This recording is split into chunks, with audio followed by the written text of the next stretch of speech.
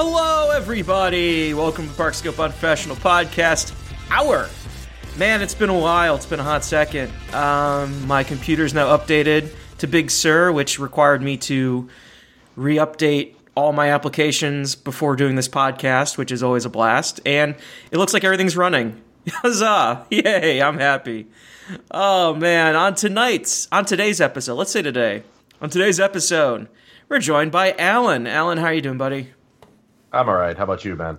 I'm watching the Steelers Washington football team game, and the Washington football team just tied after trailing the whole entire game. So it's going to be a fun fourth quarter before what's the other game tonight? I honestly have no idea. No idea? I've lost track. Yeah. I don't even know why the Steelers are playing a college team. Why is that? I guess, well, 2020, right? Yeah, the former slurs of Washington. I love the name Washington football team. I do too. It's just so bad.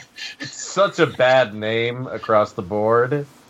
But I mean, like, considering where they came from, like, to go from ethnic slur to Washington football team, I love it. It's such an absurd, bad decision. Like, lots of bad decisions are made, and that one is especially delicious. Anyways. I like it in the way that, like, European soccer is all, city football club. Like, it's kind of basic in that way that everything else can just be, an add-on. If it were like the Washington Football Club, I'd agree, but the team makes it sound better. Like, it's far less inclusive. It's just like it's the team from Washington.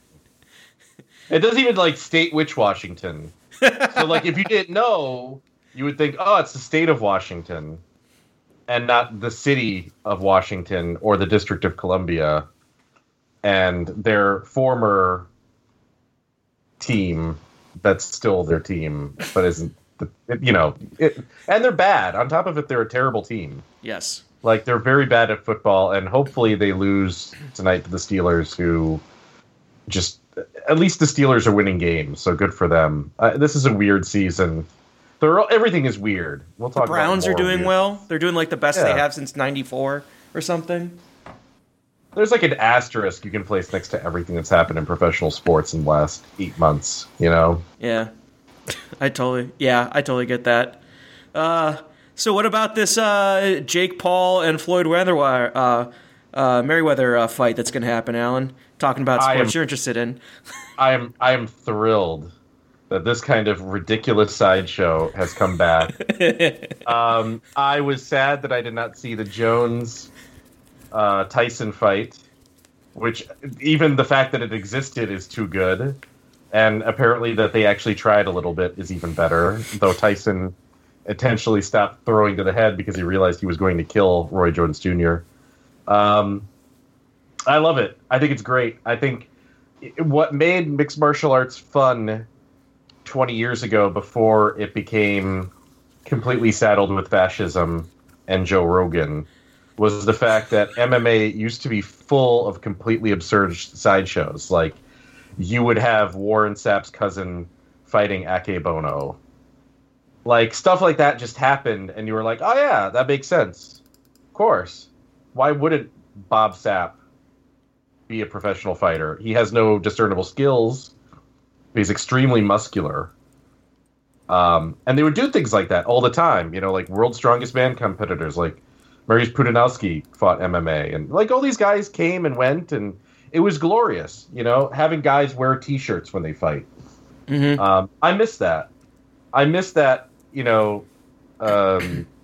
To quote somebody somewhat famous on pro wrestling internet, the outlaw mud shows that MMA used to be, which had spectacle in Japan. Like, they'd be at the Tokyo Dome in front of 60,000 people and just doing, like, ridiculous shows where, like, a TV presenter fights an actual kickboxer and gets killed in 30 seconds. Like, that was programming that was on national television that a quarter of the country watched.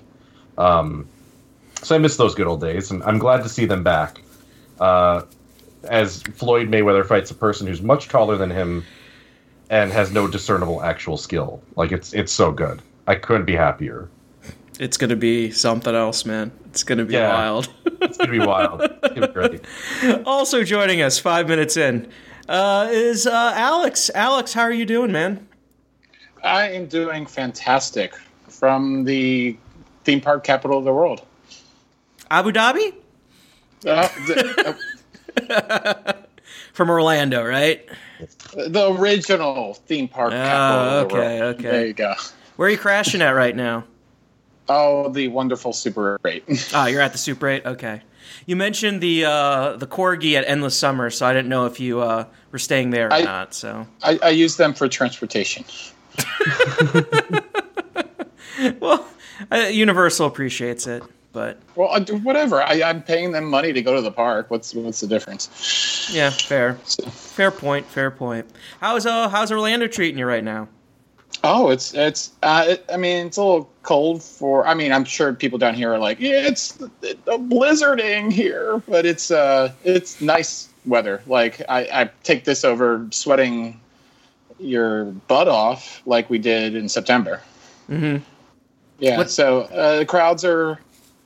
Yesterday at SeaWorld, it was dead in the morning. Got busy once the Christmas stuff started going on, but Fun Spot was busy, but like no one was riding anything. There were no lines for anything, so that worked. So got way too drunk at the Fun Spot. I overdid it. So that's a theme for you, man.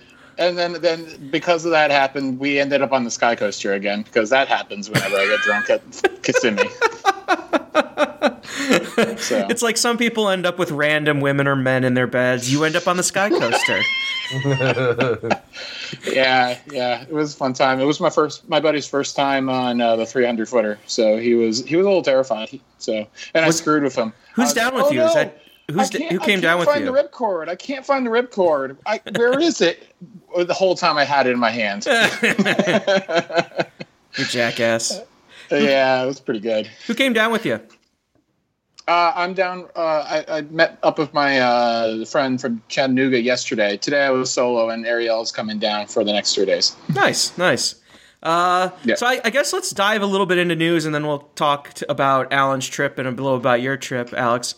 I don't know what trip we're talking about, but whatever. No, you're the one you're on right now. Okay. Yeah, so I think we already talked about it in this podcast, but they announced Velocicoaster, and they've been doing daytime testing and completing a lot of scenic installation on this thing. I think this thing is like even surprising me how much foliage and scenery they're adding to this thing.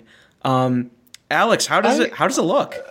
Well, I kind of assumed that they were going to bring back the waterfront to its former foliage level. I figured that was their plan altogether, but to build it, everything was in the way, so they kind of had to clear cut it, unfortunately. But they did save that one tree, though, right? You talked about it. God, it feels like forever ago. Mm-hmm. There was some rare species. I forget what it was. But anyways, it looks fantastic now with all the foliage in there. As a photographer's mind, it doesn't block all my shots, so I'm happy about that. But it doesn't. It looks so much better than it did back in September. And I caught just 2 test runs this afternoon. And it seems to be running a lot faster than some of the previous test runs I've seen on video. It felt like it was kind of creeping up to the final brake run, and today it was hauling to the final brake run. So they also had water dummies in it today, which I don't know if they had it in previous tests. It was kind of hard to tell because everything was at night up until, I guess, today or yesterday. I don't know when. Was today the first time daytime testing happened? I think it was sometime within the past few days.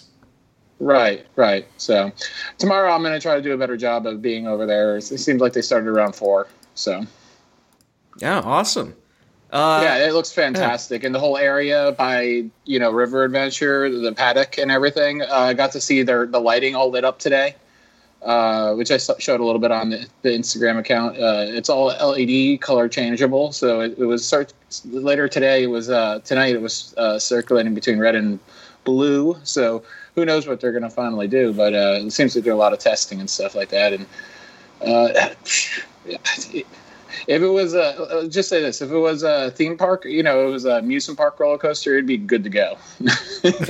But there's so much more that we can't see from the public views that's still going on. But and then we just saw the trains, the actual trains with some really high definition photos, right? And my opinion is that it looks like, because it was kind of funny because I was literally sitting at the car dealership getting my car serviced, and I'm looking at advertisements all around me for cars at the Mazda dealership. I'm like, oh, it looks like they hired a car designer to make the styling of it look like the styling of a car, but not like a car bolted onto a roller coaster car, which sometimes looks good and sometimes looks stupid.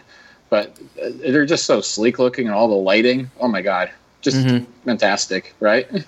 Yeah, everything looks great with the ride. Alan, I don't think we've gotten your opinions or thoughts on Velocicoaster yet, with all the reveals and stuff. Kind of what's your thoughts on it? I haven't really been paying a ton of attention to it. I'm aware that it exists.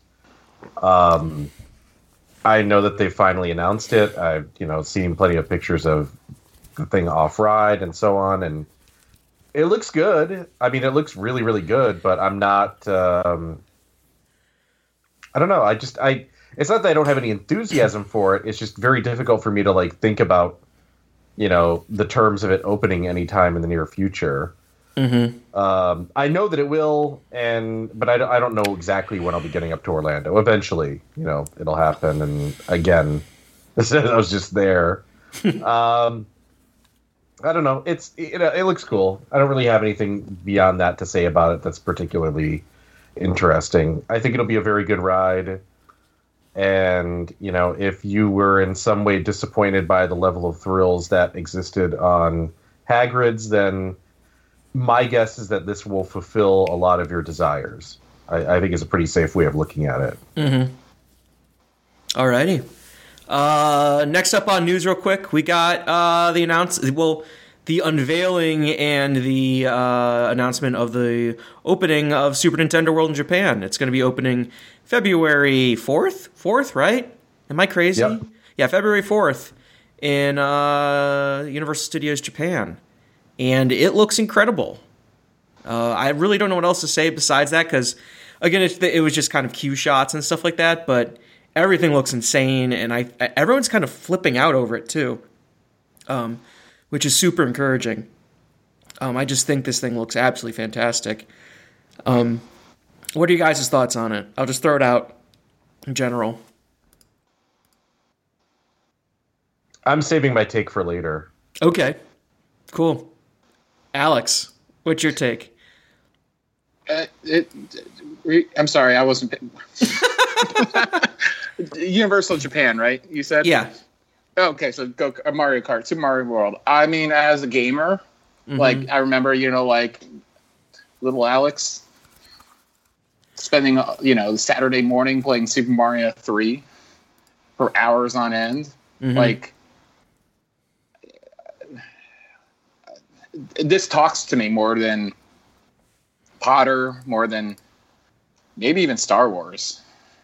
So walking into that land and being surrounded by that. When we just have, one picture that's kind of a overall shot. We don't even that one shot that's looks like it's amazing. It looks like the goddamn concept art. Everyone's already said it. It's like they made the concept art a reality, which is just ridiculous.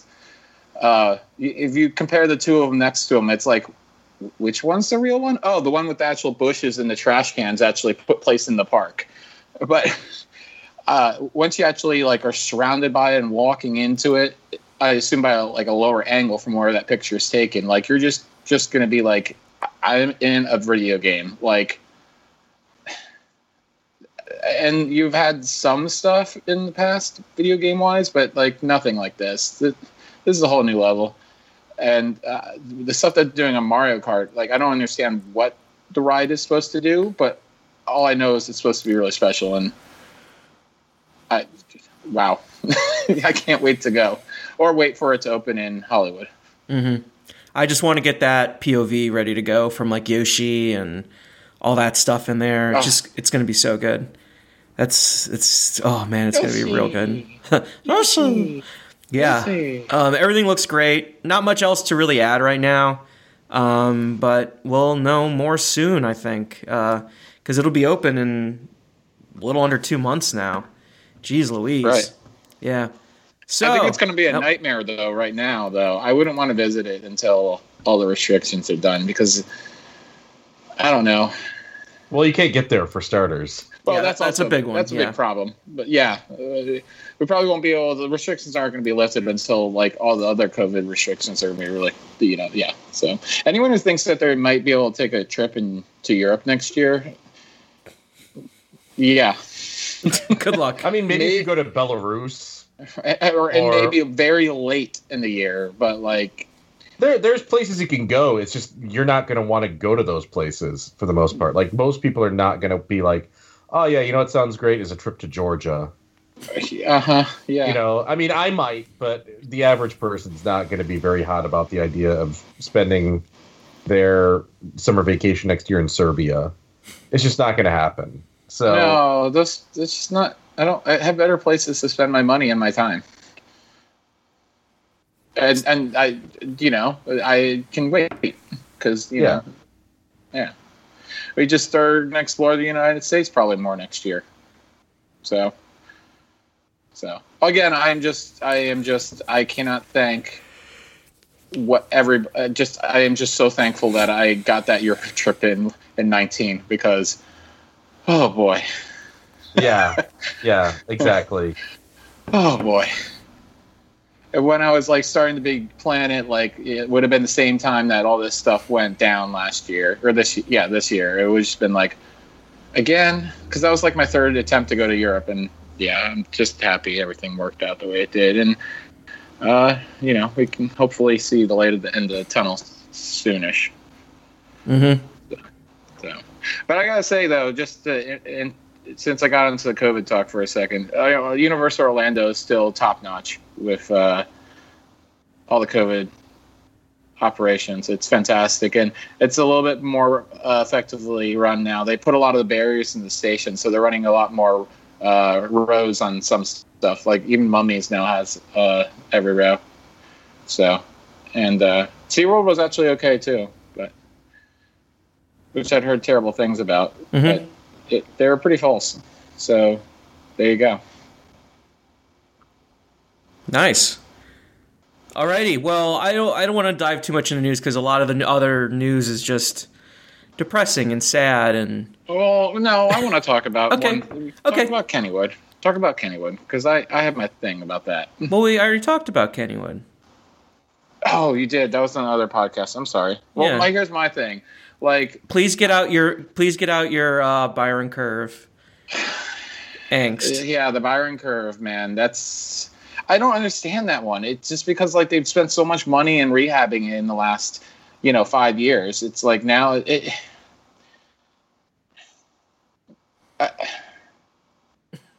just not the right way to do it. I understand everyone's hurting, but that's not the right way to do it. Especially where they're removing all those rides that are like one after another in that park. That part of the park is going to just look so deserted.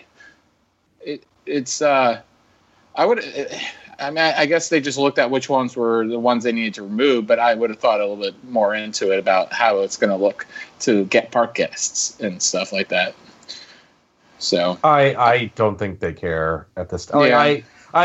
The best thing that I can say, my best guess as to what they're thinking is, maybe we can box it up for a little while and bring it back. That's my best hope. And then get everyone excited about that. So, I mean, or my hope is that they're like, ride the updated version of this because there's updated versions of a Kangaroo and Enterprises and all that stuff. So that's another thing that could go down that road eventually. Yeah, but it still sucks because that was the last flying coaster that I'm aware of that existed. So. Yeah, I mean, I don't even know if any others had ever existed because they were all gone such a long time ago. So, I mean, Byron Curve's not bad. That's rare too. I mean, there's only one other in the United States, and Knoebels might be getting another one next year. Who knows? So, that's sad. Yeah, I don't know. It's one of those things where I can barely even talk about it. Like, it's just that was like a real gut punch. Yeah, and all in one day, like, and that's like, it's just like, I don't know. I wasn't that surprised from that operator. That's the thing. Yeah, no, I'm with you. Like, I know Six Flags is getting rid of 15 rides, but you can guess that some of them might be cool or interesting, unique things like Excalibur at St. Louis, which they've never officially stated will go. But like, there's a lot of rides that like I could see like, oh yeah, that might be something they don't put up. And you're doing it 15 parks over like 15 rides over like 15 parks, so it's like one ride a park, basically. Yeah, most likely. Yeah, exactly. And every park, a lot of parks can lose a ride. It's really not that big a deal for a Six Flags Over Texas to lose one ride. As long as that ride isn't one of a couple things, like it isn't. At least to me, like the dark rides would be things that I would really miss. But like, well, I mean, that's another talk because that's kind of already gone, but not really. So they could just announce we're done with it. Yeah, exactly. Yeah. So, and I could see them removing Flume 1 and keeping Flume 2, finally. Yeah, there's a lot of stuff. St. Louis is the same way where they have two log flumes. I think. Yeah, but those ones are kind of built together though, so that would be hard to remove both of them. Whereas over Texas, they built one and they were like, "Hey, this is really popular. Let's build another one." Yeah, we'll see. I'm not, like I said, I could worry more about it, but until I see what they're closing, I'm not gonna get too paranoid. There's plenty of things that I would not miss from those parks specifically. But I am extremely bummed about what went down with Kennywood. And yeah, you're right. Like, it's not surprising from that operator, because that operator, Parque Reunidos Palace Entertainment, is garbage. They're not good. But. No. Except for what they're putting into Movie Park. That looks interesting. But, like, yeah, that's where your money, that's where Kennywood's money is, or rides are going. It's going to Movie Park, apparently. Yeah, it's heading to Germany. All right, I want to talk about trip stuff. Trips. Yeah. Your crazy last of the second trip. Yeah, it couldn't have been more last second, really. So I guess I'll just get into it because there's plenty to cover here. I was supposed to go to Hawaii, and that didn't happen. I was supposed to leave on Thanksgiving Day, which would have been the 26th of November. And on the 20th of November, the rules changed with regards to travel to Hawaii. So what happened was, originally Hawaii, the deal was you would take a COVID test. If you didn't get the test back by the time you arrived, you just had to camp out in your hotel until you got the results back. And if they were negative, then you were free to do whatever. And they changed that to, before you get on the plane to Hawaii, it has to be negative, which means you have to get tests back within 48 hours or so. And that's, on that weekend, virtually impossible to guarantee. So, under those circumstances, we had no choice but to cancel it. It sucked. I was not, thrilled about it, but, we sat down and said, okay, we've got a week and a half. What can we do on 4 days' notice? And we started to hatch a plan, and we ended up driving from East Lansing, Michigan, all the way to Orlando, Florida. We left the day before Thanksgiving, so we left on the 24th, and we got to Orlando. I'm sorry, we left on the actually on the 25th. Drove about 7 hours after I got out of work, and then finished the rest of the drive the next day on the 26th. And we were in Orlando all the way until Friday the 4th. So we were in Orlando for 8 nights, and then we drove home, and we stopped in Savannah and Charleston on the way, and Hilton Head, I guess, too. We stayed in a house. We rented a house via Airbnb. I think it was Orlando Villas and something or other. was the house owner. It was a 4-bedroom, 3-bathroom house in the Tuscan Hills neighborhood of Davenport, about 20 minutes from Disney World. Had its own private heated pool, private hot tub, very highly rated hotel or not hotel, but house on Airbnb.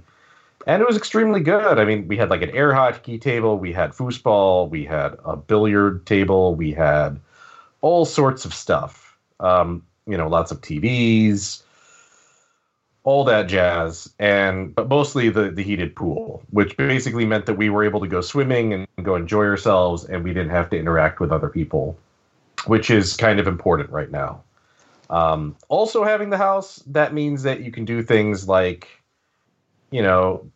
go get food at a grocery store and cook. So I cooked a lot on the trip. We had, food delivered to us as well. But, it was all... the whole trip was basically based around the idea, like, we can do this and do this in a fairly safe way. We can't do a Disney World trip just like we would do in the old days. But maybe that's okay because, under the circumstances now, there's no penalty for not staying at Disney World. As long as you have a ticket and a reservation, as long as you have a ticket, you basically have the same opportunity to get a reservation to a Disney park. And once you have a reservation to a Disney park, there's nothing that separates you from anybody that stays at a hotel on property. Everything is exactly the same.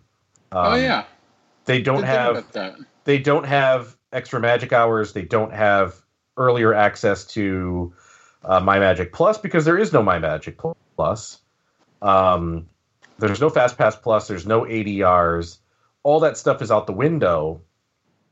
So once you kind of realize that, you're like, oh, well, then screw it. I might as well just do whatever I want to do. And it creates a much more free-form opportunity for doing stuff in Orlando. There's not really park hopping of any kind that's allowed. So, again, it's like, well, you might as well just stay off property, get a house. It was about $200 a night for a house with a pool of our own that was 5 foot deep at the deep end with a hot tub and just chill there. It was such a good deal. I was so happy with it. Yeah, houses are super underrated in Orlando. Absolutely. And they don't work for everyone, but they're great. Yeah, and like in a circumstance like this, like you couldn't be better off. Like we had our own car already. So there's no issues about worrying about, getting one at the rental counter. We already had it, we needed that to get in. So, or to get to Orlando. So like everything just worked in that sense. Weird trip plan. This is a trip to Orlando. There's going to be theme parks, but it was not necessarily theme park centric. I mean, we got there on Thanksgiving Day, probably around like 6:30 or so. We didn't do anything at all. We literally just got in the pool and like unpacked stuff. There was nothing more than that. Next day, which is Black Friday, I had forgotten a belt, so I bought a belt at TJ Maxx, and we got groceries. Like, that was the extent of what we did that day. There was not even an attempt or a thought of, let's go to a park. Like, that never entered our mind at that stage. But we did eventually go to a park, and the first park that we went to was Gatorland.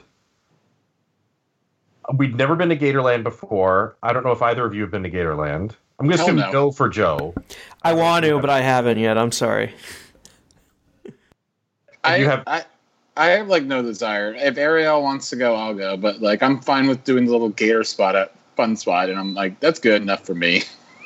So here's the deal. So we get there, and entry is I think $30. I've never had this happen at a park before in my life. Maybe one time at like Riverside in like 1996, where you get to the ticket booth and they're like, "Oh, do you have a Pepsi can? No, here's one for you," and they just gave me a discount. So I get there, they're like, "Oh, well, you can get this. This includes your admission, and you get to like feed gators, and it's $20 a person. So you save $10 a person." I was like, "Okay." I didn't know that you would intentionally undersell me and give me more things, but I'm not going to be mad about it. So we did that. I didn't even end up actually feeding any gators, though the option existed. But we did enjoy Gatorland as a whole. There's 2 mechanical rides at Gatorland. One is a train, which kind of goes around the property, and it's fine. The other's an SPF Vista. I wish. I would want to go to Fun Spot all of a sudden. I will say, I mentioned this repeatedly. I was like, we should go to Andretti in Melbourne. I've never been to Andretti in Melbourne. My wife's like, when are we going to go? I'm like, I just can't justify driving an hour and a half in this situation to get that. So we didn't. I skipped going to Melbourne. I did not go there. But what Gatorland does have is the Gatorland Stompin' Gator Off-Road Adventure. Oh, yes. And it's great. It is fantastic. I cannot say enough good things about the Stompin' Gator Off-Road Adventure. It uses custom 12-foot-tall off-road vehicles. Basically like a swamp buggy crossed with a monster truck. It has proper social distancing. So, not everybody is in the same row, or not all rows are filled. It's like half capacity. It has a live spieler and a driver. And basically the theme of the ride is that you are going to... There's actually like a pre-show video in which you discover that where you were going to be going for the off-road buggy has been taken over basically by a Walt Disney-esque character who informs you that you're going to go on a very exciting, authentic Florida tour of fake cartoon animals for 8 hours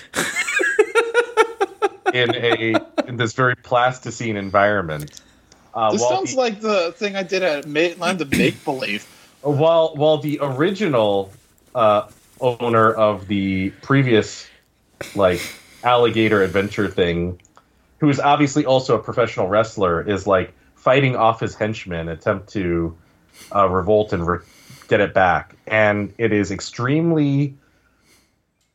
It plays heavily into the idea of Central Florida being filled with white trash, and is great. And being taken over by the Disney company. Yes, yeah, and there's alligators, and there's huge hills, like these big speed bump things you go over with this gigantic truck. It's basically like Jungle Cruise in that you get ridiculous commentary. You go by a bunch of scenes that are set up the trailers that the previous owner, Gator Joe, or not Gator Joe, but whatever the character's name is in the ride, was living in. And it has a sign. It's don't bother trying to sell us anything, we're broke, written on the side of it. It's super corny, and it's so great. It's so good. You sold me on Gatorland. And honestly, Gatorland, I would say, had the highest mask compliance of any park we went to. I don't know how that is. Socially distanced skunk ape, that's why. Yeah, and socially distancing skunk ape does roam the park. It's actually a very good suit that the person wearing the skunk ape has. There's also Santa Gator, you can get some pictures of in an airboat.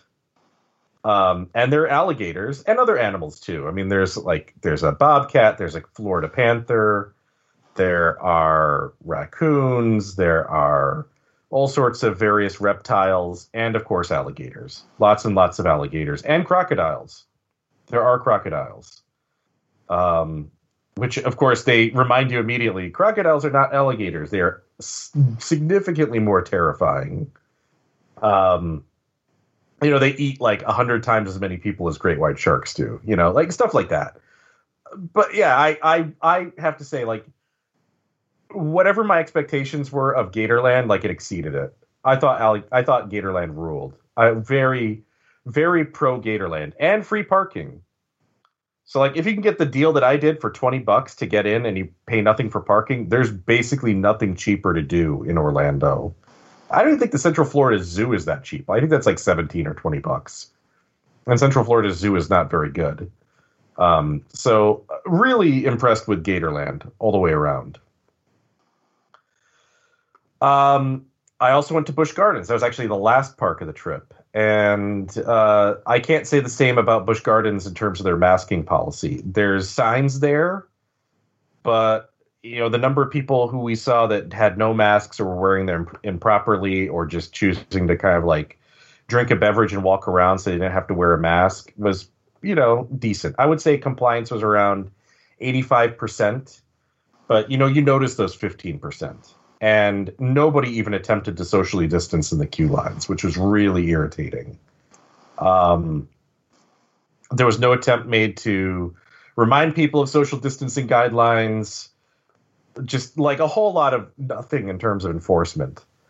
Had not been on two of the coasters of that park previously. Had not been on Tigris.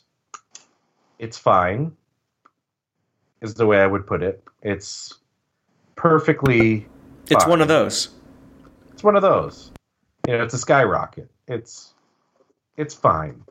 I didn't really have any major issues with the comfort straps, though I don't find them comfortable, and I find them actually incredibly irritating to get around me when I try to get in and out of the car. But, it is what it is. Cobra's Curse is the other thing that's new to me there, and it's fine also. I didn't really think that highly of it. It's a decent family coaster. The queue line, which was adopted from like a weird walkthrough attraction that was kind of standalone there, is good. Theming's decent. It's a fun ride. It's a good family ride. There's not a whole lot to say about it from that angle aside from that. Like it's fine, but I guess the way I would put it is I expect it to be basically, what you get out of riding or will get out of riding Guardians of the Galaxy, except it's outdoors and you can do it now instead of 3 years from now. So, other than that, Road Montu, which is really good. Road Kumba. So good. Montu is running really, really well. Kumba is a little shaky after the block break, but it's an old ride at this point. It's getting close to 30, Can't act like it. I was surprised by that. Scorpion was really fun. Got a front seat ride on that. A lot of stuff was closed. Skyride's closed. SheiKra was closed. The Log Flume was closed. The Rapids ride was closed. There was just obviously all the live entertainment for the most part is pretty much closed on a weekday, which we were there on a Thursday. So there's some long stretches there where we were just like, there's nothing to do here. Like there's just no attractions. There's no, Rhino Rally's obviously gone.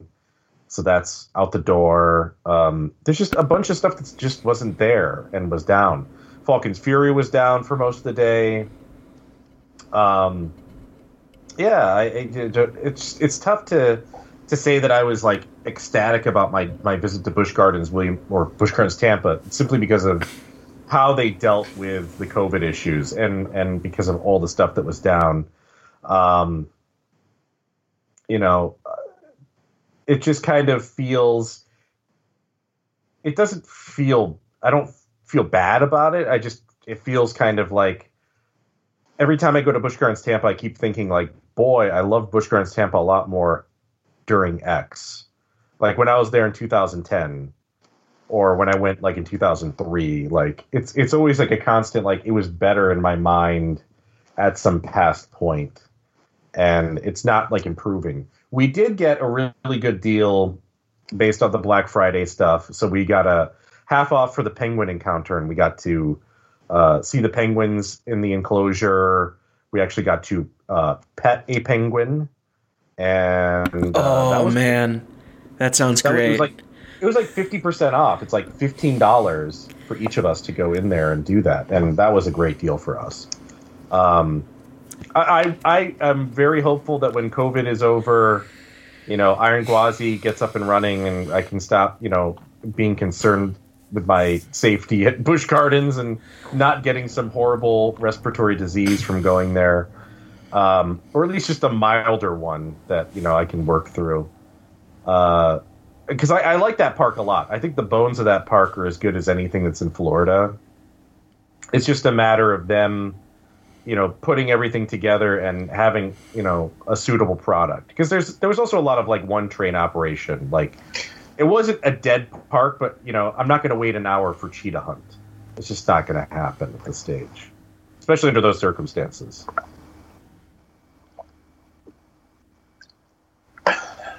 Yeah, it's SeaWorld parks. It's for me. I think all the parks are fantastic. It's just a lot about the operations. Yeah, I love their. I've never had anything bad to really say about the SeaWorld parks, and I've had some really great times at them. I just want them to do a little better than they are right now. That's all. It's not. I don't think it's that big of an ask, but hopefully when this is all over, they're still around and we get good stuff out of it. That's all I can ask for. Yeah, it's a shame because of all the parks that was really rebounding from a lot of unfortunate, series of events, SeaWorld was really starting to rebound and doing some amazing things, and then this just really put the brakes on a lot of their plans, it looks like. Yeah, I don't know what's going on at the executive level with them either. There's a lot of questions about SeaWorld, and I can't argue that any of those exist. I don't know. There's a lot of uncertainty with them. I just want them to do fine. And like I said, when I go to Busch Gardens Tampa and I walk around, I think what this park has on paper is as good as anything else here. It just needs to all needs to come together. If it all comes together, and when it does all come together, it'll be great. And that's all I want for it, just for it to live up to what that park can be. But I know that the primary reason that people are listening to this is not to hear my review of Tigris. I know that's not the value of us doing this. It's the Disney stuff. People love Disney. They love it. Reportedly, yes.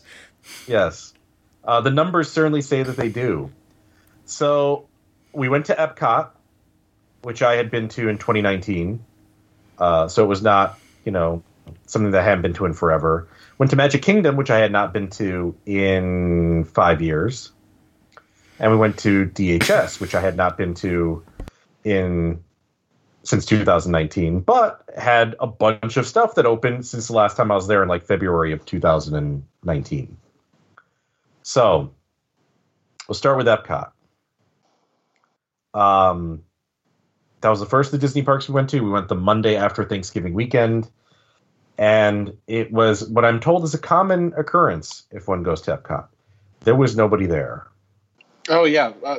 Since we last podcast, Alan, I went to Epcot, and I haven't talked about that. So, yeah, I went on a Thursday, and there was nobody there. It was great. I mean, when I say there's nobody there, there were times, there was one point where my wife and I went and had a pretzel outside of what's the Epcot experience in the old Odyssey. Oh, that thing's awesome. We were there, sitting there eating the pretzel for about 20 minutes, and two people walked past us.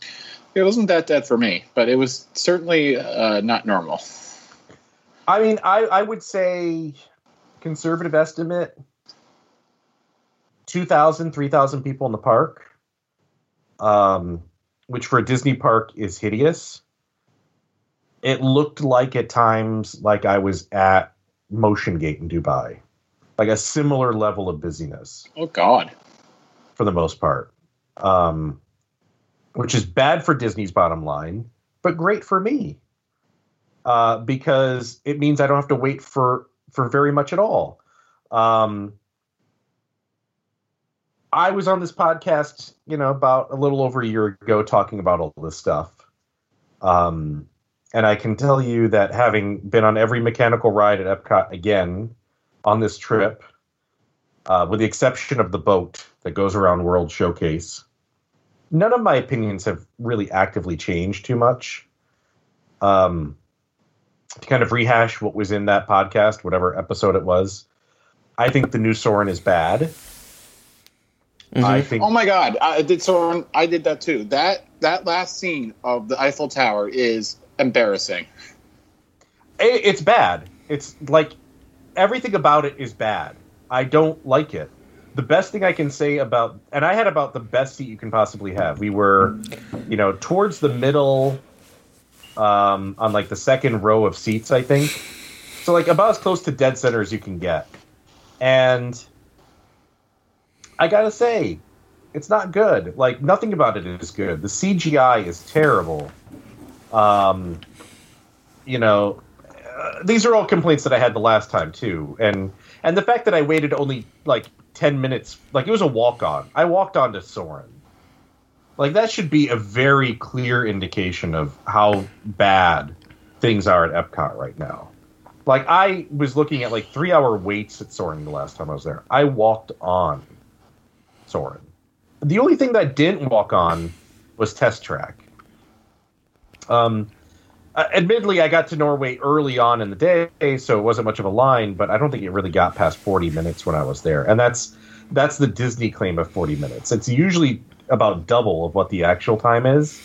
So, like, Test Track says it's 35, you'll be on in about 20. If Frozen says it's 40, you'll be on in 20. Like, it's stuff like that. But no, Soren is not, it's not very good. The video is cheesy and bad. I just don't like it. I don't like anything about it. I don't like the new Test Track. I think Test Track 2 is bad also. I think it looks terrible. I will say that for whatever reason I thought it looked slightly less terrible this time when I wrote it, but I find it boring. I think it's actually a ride that they made worse. I know I'm very not in the general consensus viewpoint on that one, but it does nothing for me. I never did Test Track 1, so I have nothing to compare it to. I think it's a fun time. I think it's overrated. It's kind of boring. Like it does this. It's got like this Tron kind of graphic thing that's going on now, and oh yeah, it's totally like Tron without Tron being at the park or in the name. But like the stuff that it does, as far as like being a test track, it's not really clear why it's doing it. Like it feels like a theme park ride. It doesn't feel like a test track. I see what you're saying there. Yeah, I don't dig it. I realize now that I don't like Seas with Nemo and Friends. I think it sucks.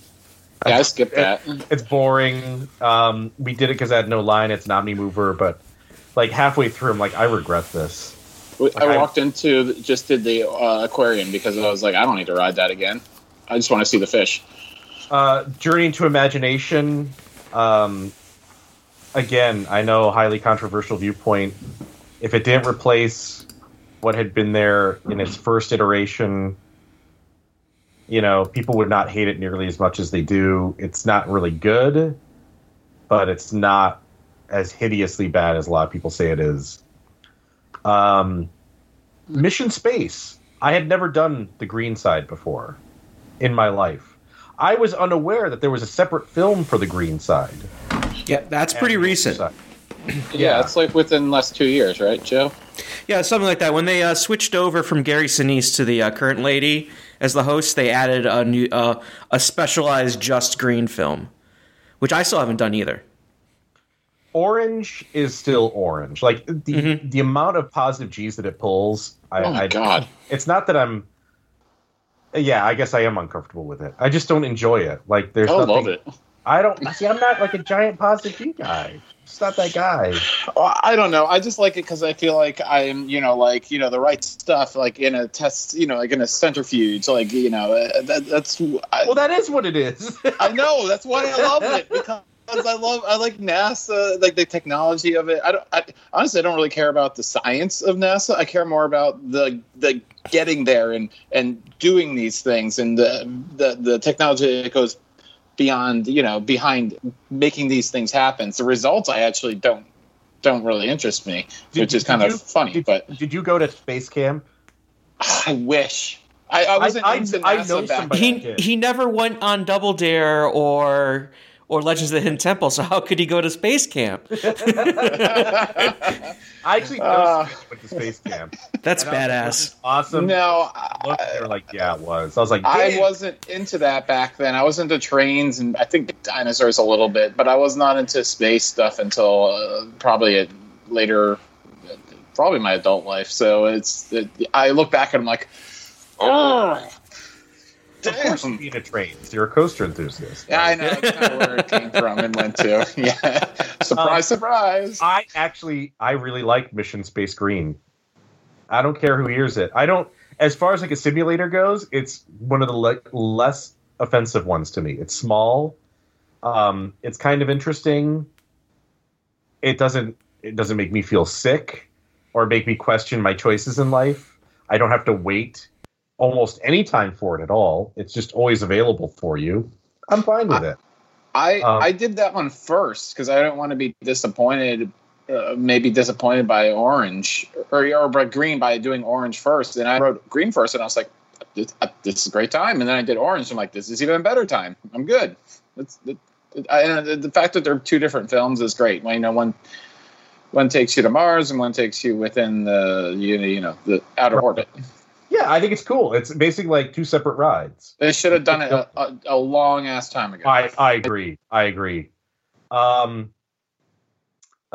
Spaceship Earth. I enjoy it, kind of, but I also like my wife and I both got off of it the first time we wrote it. And we're like, this feels hollow and empty now, doesn't it? Yeah, it just looks busted. It's that, but also the message. Like the internet will bring about a new renaissance. And I'm like looking around. I'm like, you sure? You sure that's what happened? Because I'm looking around. It looks like it's bringing a new Dark Ages.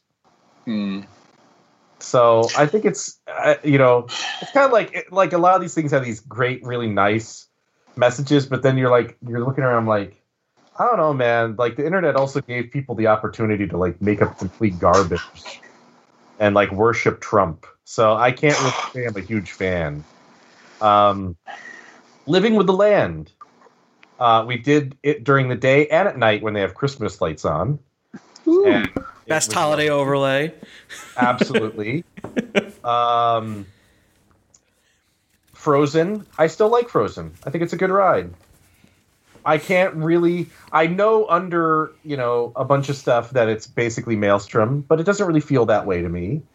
And I think it's solid. It's good. They changed enough with the beginning, so it doesn't go right into the lift that it doesn't feel like Maelstrom. I kind of feel. Yeah, no, that helps. And but like, even if it did to some degree, like what happens on the ride is so dramatically different that I don't really have an issue with how they remade that. I know a lot of people are upset because it doesn't have enough capacity or whatever. Look, they're building Ratatouille and they're building a Guardians of the Galaxy coaster. Like, they built an additional theater for Soarin'. They've added capacity to that park. I'm not really gonna, sweat it too much. It's fine. Going down the line, we also did the Grand Fiesta Tour, which is definitely a boat-based dark ride. And that's where I'm going to leave it at. I suggest the tequila shots afterwards. That's a fun time. Or before. Yeah. I mean, I will say there's no shortage of alcohol in Epcot. That is definitely true at this point. Like, I've always been kind of like, oh, come on, you guys are overdoing it, talking about how much alcohol there is in this park. No. At this point, it is. Like, there's a bar like every 30 feet in that place. Or an opportunity to buy booze, and which is fine. I'm not saying that's bad. I'm just pointing out that that's pretty much the situation going on there. Ate lunch at Spice Road Market. Now that Morocco has stopped giving money to Disney, a bunch of stuff got closed, but that's still open and has good food, and most importantly, is pretty much the majority of his outdoor dining. Mm-hmm. So I don't feel bad or concerned about eating there. And the food is good. And I like Mediterranean food, so worked out great. And then there was actually something new to do. I got to do a new thing. Yay! Oh. I got to do Canada Far and Wide. Yes. Oh, yes. I did Yes. that too. I cried because I thought about all my friends in Canada that I haven't seen in months. I thought about the fact that the border is 90 minutes from me and I can't go. And I saw a whole bunch of places, most of which I've been to. And I missed them all. So I felt terrible. But I really like Canada, and I'd like to go back. When they did the Nova Scotia portion, I almost cried. Yeah. Oh, it was like immediate. Like they went through everything. They had Nova Scotia, Ottawa, It was great. Quebec City, Montreal, like all the way. The only thing they missed out was like, they skipped the major cities of the plains and they skipped Edmonton and Victoria, which they could have done, but they talked about the freaking Yukon territories and Nunavut. So I wish they had, as you said, they skipped things. I wish then they had detailed more of that stuff and not had such a long ending. I thought the ending was a little exaggerated. Once you went through all the different provinces and all that, I kind of was like, I'm good. And I don't know. It's basically borrowed from the old film. Like the ending is basically the old ending. Oh, and that song felt straight out of some kind of SeaWorld song. Song. Canada? Yeah. No, not Canada. There's a concluding song as part of they basically do this segment where at the end, and this is straight from the old films, where the in the 360-degree camera, sure, there's a bunch of bounties that come around. Yes. And then they start showing different scenes to this like really cheesy, like you said, like SeaWorld. If it's the same composer of the old One Ocean soundtrack, I would not be surprised. Yeah. Kind of like how like Frozen, like you're listening to it and you're like, yo, this sounds a lot like Book of Mormon. And then you find, it's the same people. That's why. Okay, that makes sense. I had no idea. Really? Yeah, now you know. Yeah, Frozen is same composer as like, their music. That's hilarious. And Finding Nemo the musical. Yes, yeah. So just, picture everything involving Book of Mormon now. And Avenue Q. Yes. Don't forget Avenue Q. That's quite the diversity. Book of Mormon, Avenue Q on one end, and then Frozen and Finding Nemo the musical on the other. That is a nice divergence. Oh boy. So anyways, basically that was my time. We were at Epcot, pretty close open to close, and it was all right. Like as bad as Epcot is at this stage because of all the construction walls and the fact that like one of the communicores has basically been torn down and like half of the other one's gone and it's kind of a mess. That center hub is a mess. Nobody's there, so you can go on rides. And the people that are there are the kind of people that would go to Epcot, so they're people that would wear masks. So it's kind of nice. Also, we did go in the World Showcase Pavilion where they're having like a stage and a gingerbread White House Capitol set up, and we were there for like 30 seconds. Honestly, it looks bad. I think it looks really cheesy. It looks like a Holiday Inn ballroom that's been converted. Yeah, I went in there for Joe. Food and Wine, was it? Yeah, they'd have it open for food and wine and some things like that. Yeah, it was not good in there. That building is kind of embarrassing. Have any of you all been in the restrooms in the World Showplace? Drew, the intern, was like, "You have to see these." He was like hyping it up. He was just like, You have to see these. Disney can get some large bathrooms.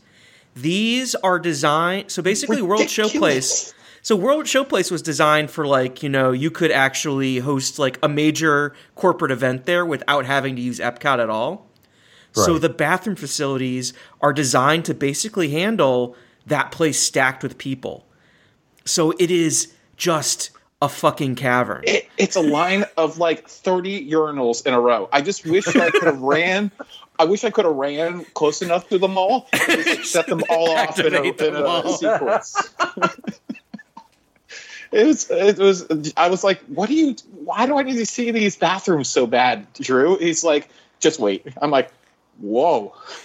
Can I say one thing about Soren really quickly? Sure. Because I had some things to say about that.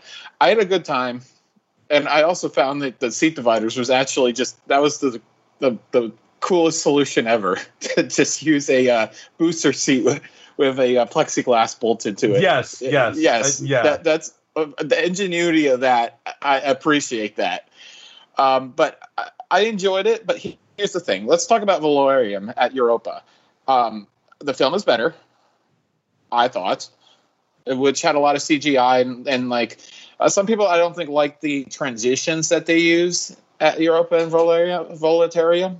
But I thought it was okay. I enjoyed it. I thought it was the shortcomings of Soren were not nearly as distracting as anything that Europa did. And what I really liked about Europa is that the queue line was an experience where Soren just is a hallway.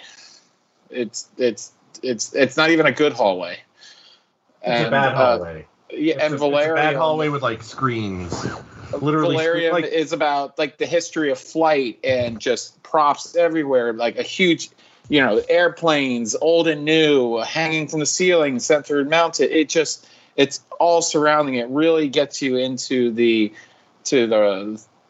experience where that just felt like I knew I was going to go into a film, but it felt like I was just entering any movie theater. My general thought on this is, and I've said this before when we've talked about Soren,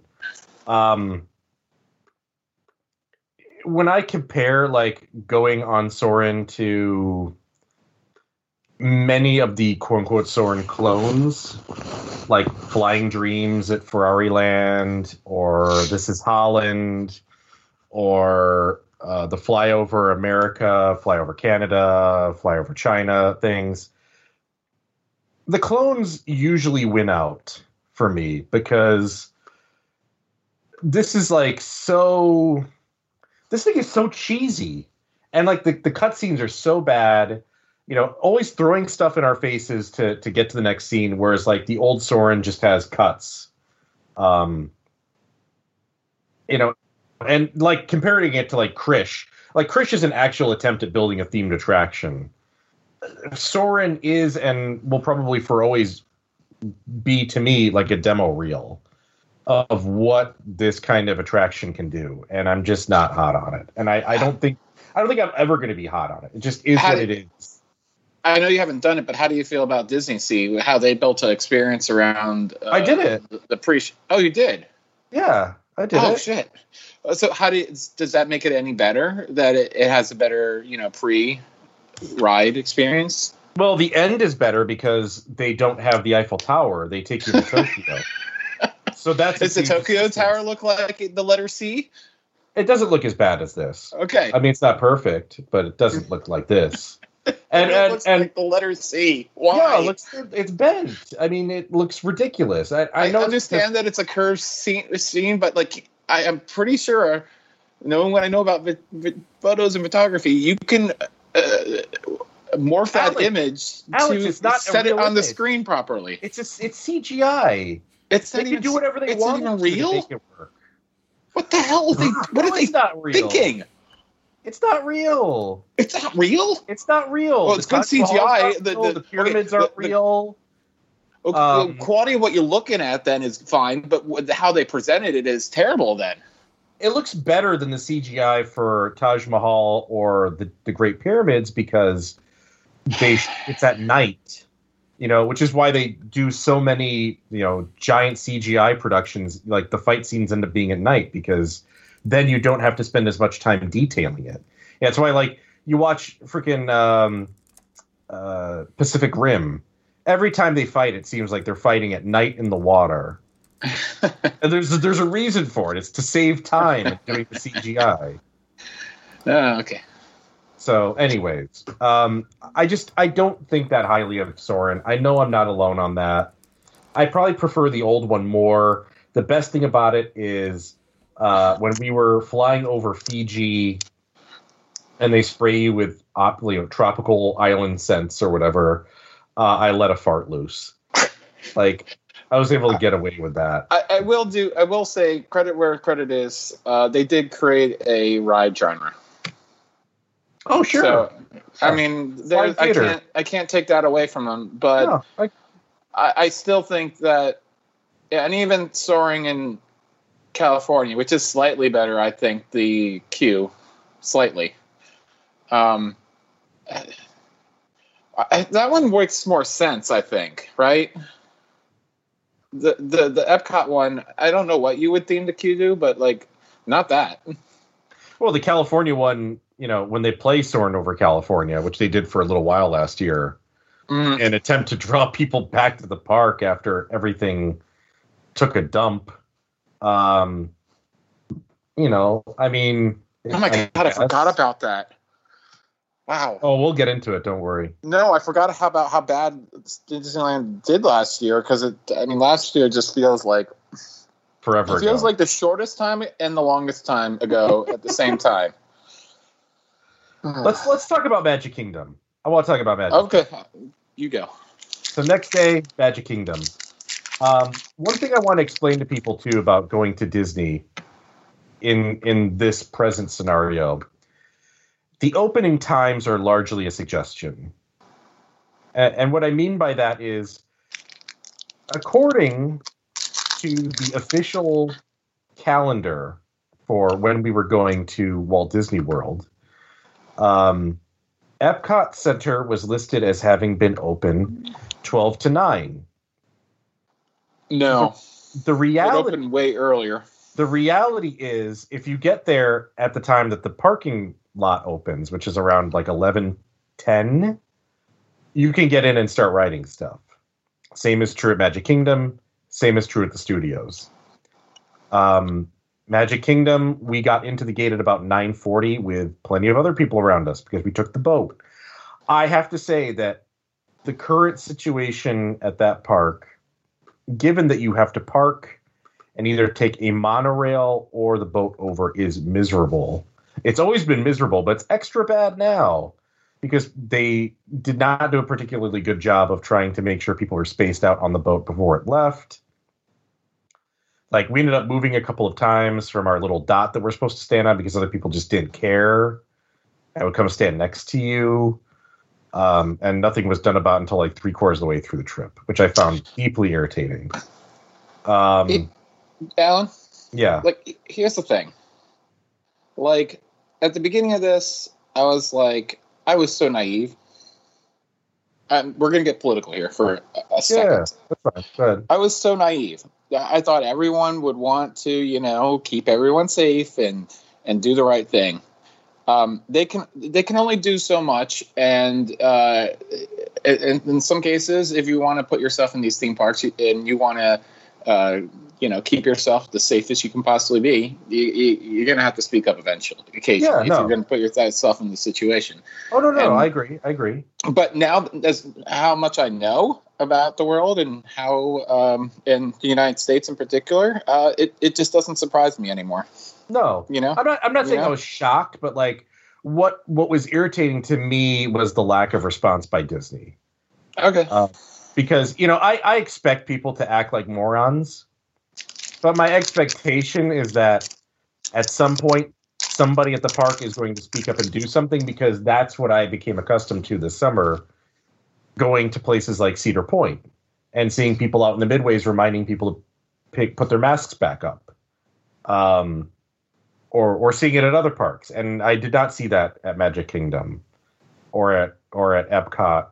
Epcot I did to some degree, much less so at Magic Kingdom and DHS. And I think that's because of the crowd that those parks pull in. We saw, there was just some wacky stuff. I saw one girl at Seven Dwarfs Mine Train, as you're kind of like in the queue line, like the official queue line in that ride, before you get into the queue house, you go down, basically down embankment, and there's a retaining wall that's above it that's about 11 to 12 feet tall. The girl jumped off of that into her dad's arms And I really should have gotten the cell phone out for that because I was impressed. It was a little bit like watching a lucha libre match. Usually I don't expect like a 12-year-old girl to take an 11-foot fall. But that happened. Just ridiculous shit constantly. And again, I'm not shocked by it necessarily, but I was a little disappointed in the lack of any preparations or any like care from Disney. And part of that is I think the cast members at this point are so sick and tired of being abused that they just don't try. Let's see. Rivers of America is empty and bereft of water, so you can't go to Tom Sawyer Island. We did ride Big Thunder Mountain Railroad, which is fun. Rode Splash Mountain for what I assume will probably be my last time. It's Splash Mountain. It's fine. Did not get on Pirates of the Caribbean because it had a 50-minute wait, and then it went down, and we just did not feel like waiting for it to come back up. We've been on all the more, higher quality Pirates of the Caribbean, and this is the lowest rent one, so I can live without riding it. We did ride Haunted Mansion. I haven't been on a Haunted Mansion in years. Same with my wife. It's fun. I like Haunted Mansion. Haunted Mansions are good. They're all good. They're all good Haunted Mansions. Little Mermaid. It's a ride. I don't understand the hatred for it because it does ostensibly the same thing that all the classic Fantasyland dark rides do, but I feel the same way about Monsters, Inc. at Disney's California Adventure. Same thing. It's fun. It's fine. It's inoffensive. It's something to do. Seven Dwarfs Mine Train. I got to wait for it in the main queue line. It took about 45 minutes, which is better than you would expect on any given day. It's very Seven Dwarfs Mine Train-y. The swinging motion's there a little bit. It's not that fast. It's got a couple decent drops. There's lots of rock work. If those are the things that you're looking for, some degree of motion, mild drops, and lots of rock work, then it's probably a really solid coaster for you. Space Mountain's fun. Space Mountain, gets after it. I would love to know. I like Space Mountain. What's different. Yeah, I would love to know what's different about Space Mountain's cars and the new ones on Matterhorn. I'm sure there's something mechanical there in the chassis, but the seating and the lap bars look basically identical to me. It's got airtime, man. That ride goes. Space Mountain's good. Mountain. Yeah, Space Mountain's good. Space Mountain cars are so much better than the Matterhorn cars. Those are kind of they're not terrible. They're not good though. Yeah, I don't know what it is. I had no issue with Matterhorn. I know a lot of people do.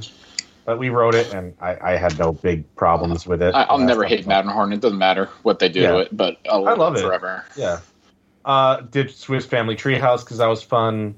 Skipped a lot of stuff that we usually would have done because the lines were just not what we were up to after the previous day at Epcot.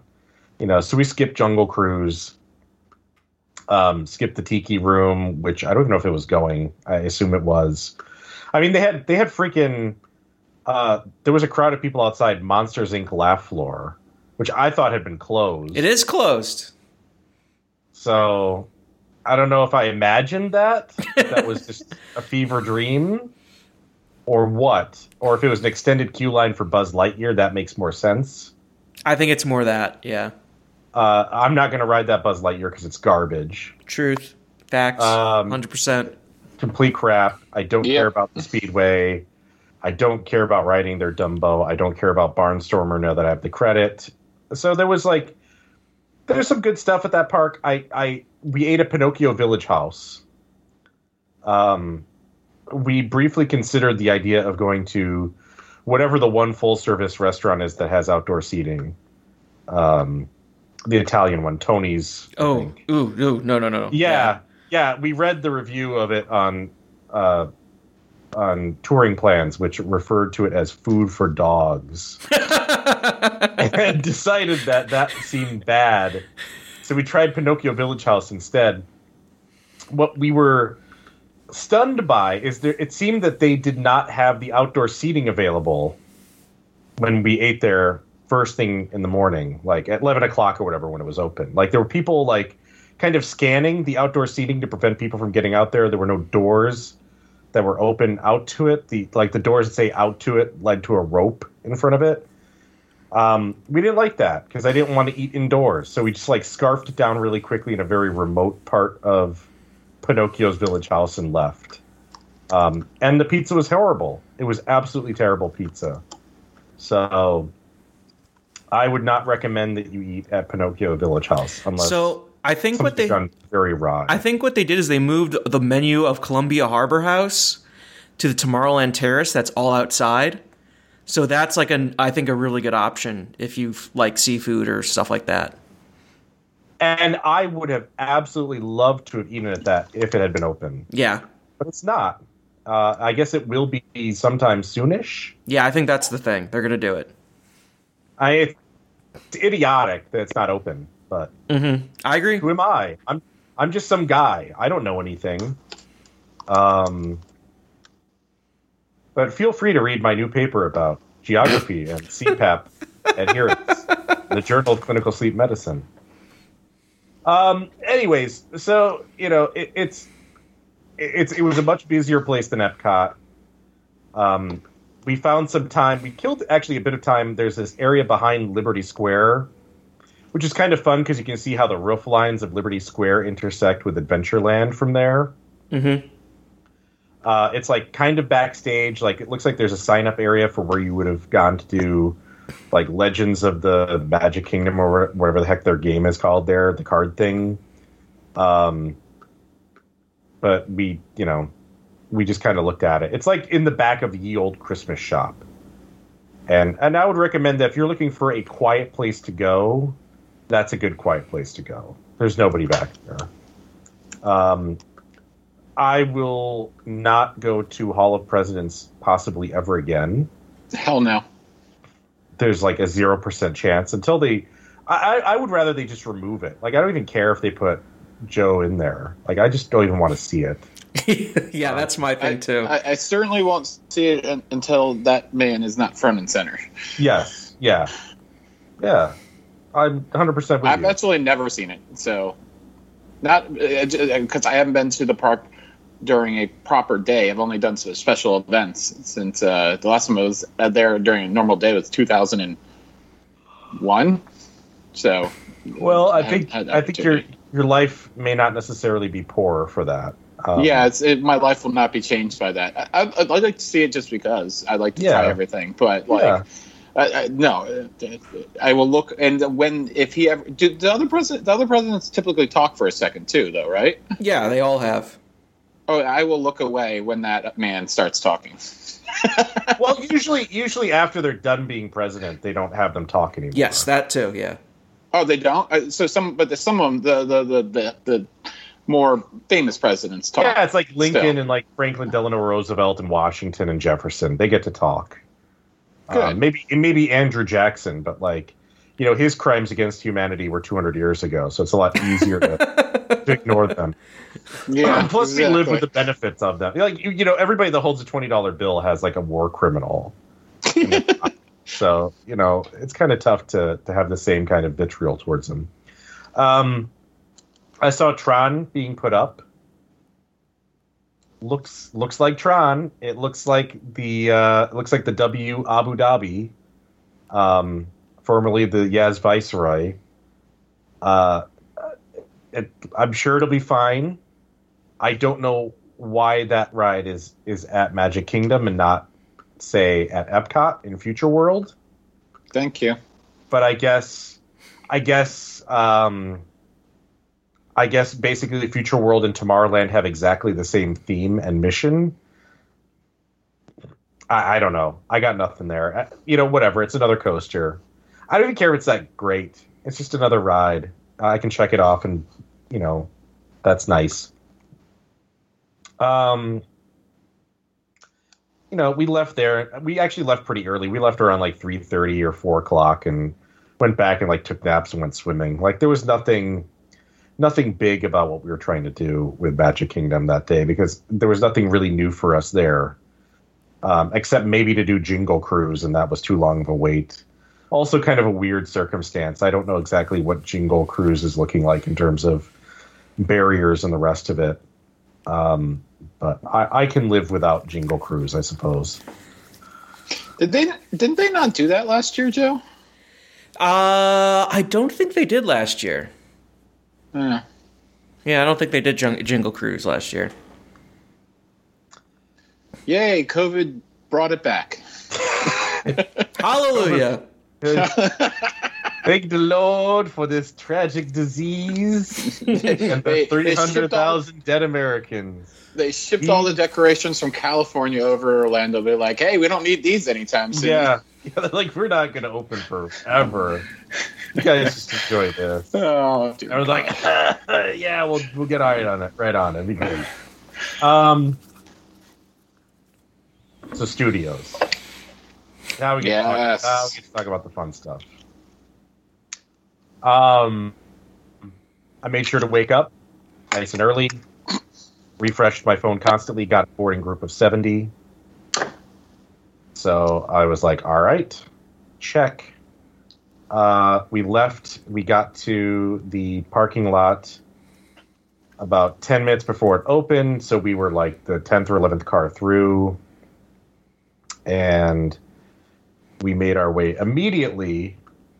I know that this isn't what you're supposed to do. You're supposed to go ride Slinky Dog first now. I don't care. I've been on Slinky Dog already. We rode Mickey and Minnie's Runaway Railway. Mm-hmm. Alex, have you been on Mickey and Minnie's Runaway Railway? Yeah, because I haven't been since a year and 1 day. So, Mickey and Minnie's Runaway Railway looks like a modern dark ride. And I say this in a lot of people are gonna be like, what do you mean by that? This looks like a dark ride that you would expect to see in Dubai or a foreign park, basically. Like you would see it overseas, somewhere that's not Disney, and your first reaction to this would be like, this thing would be fucking smoking if it was at Disney. People would not stop talking about it. Well, it's at Disney. It's really, really good. It is super fun. Everything about it works well. The art design is great. The use of the trackless vehicles is great. The integration of like the outside stuff with the vehicles themselves. The way everything is projected, particularly the room that goes from volcanoes to undersea stuff.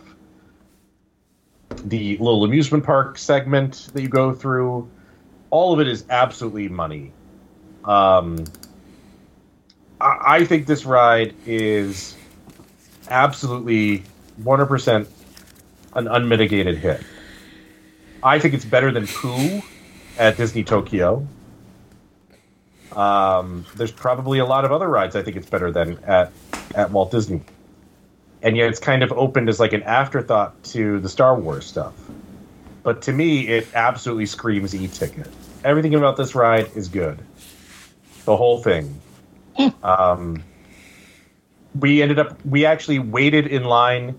It went down a couple times during the day, which are not shocking. It's, high technology dark ride.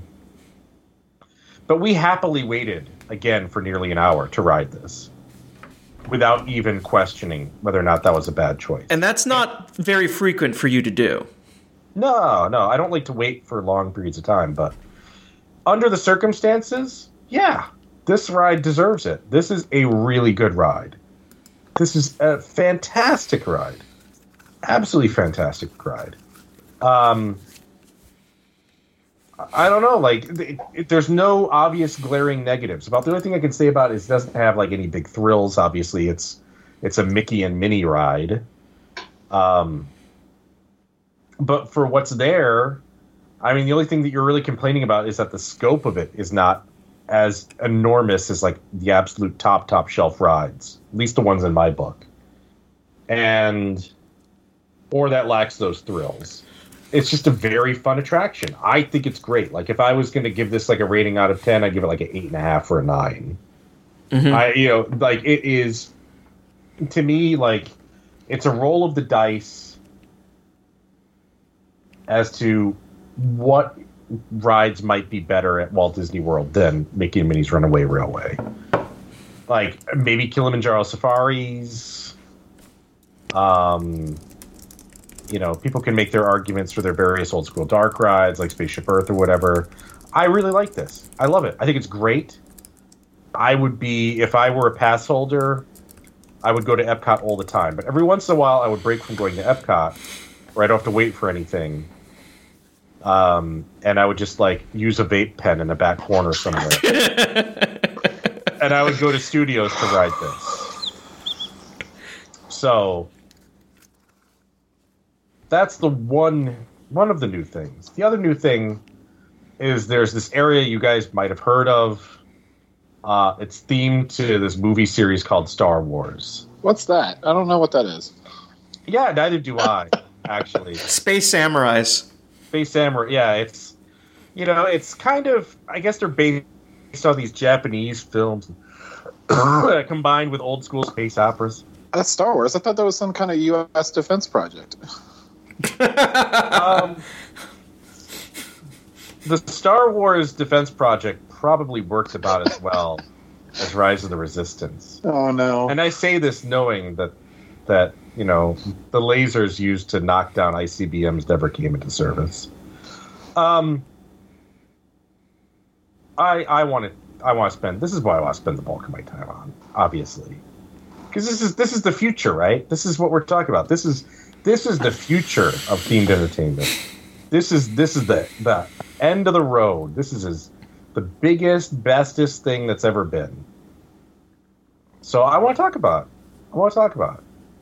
But I want to talk about first, as we get into discussing this, I want to talk about what it is, right? And I know that this is kind of pedantic, and a lot of people listening to this know what it is or have been there. So there's no signage to get into the land. You just kind of wander into it, right? Yeah. And it is a big land. It's 14 acres.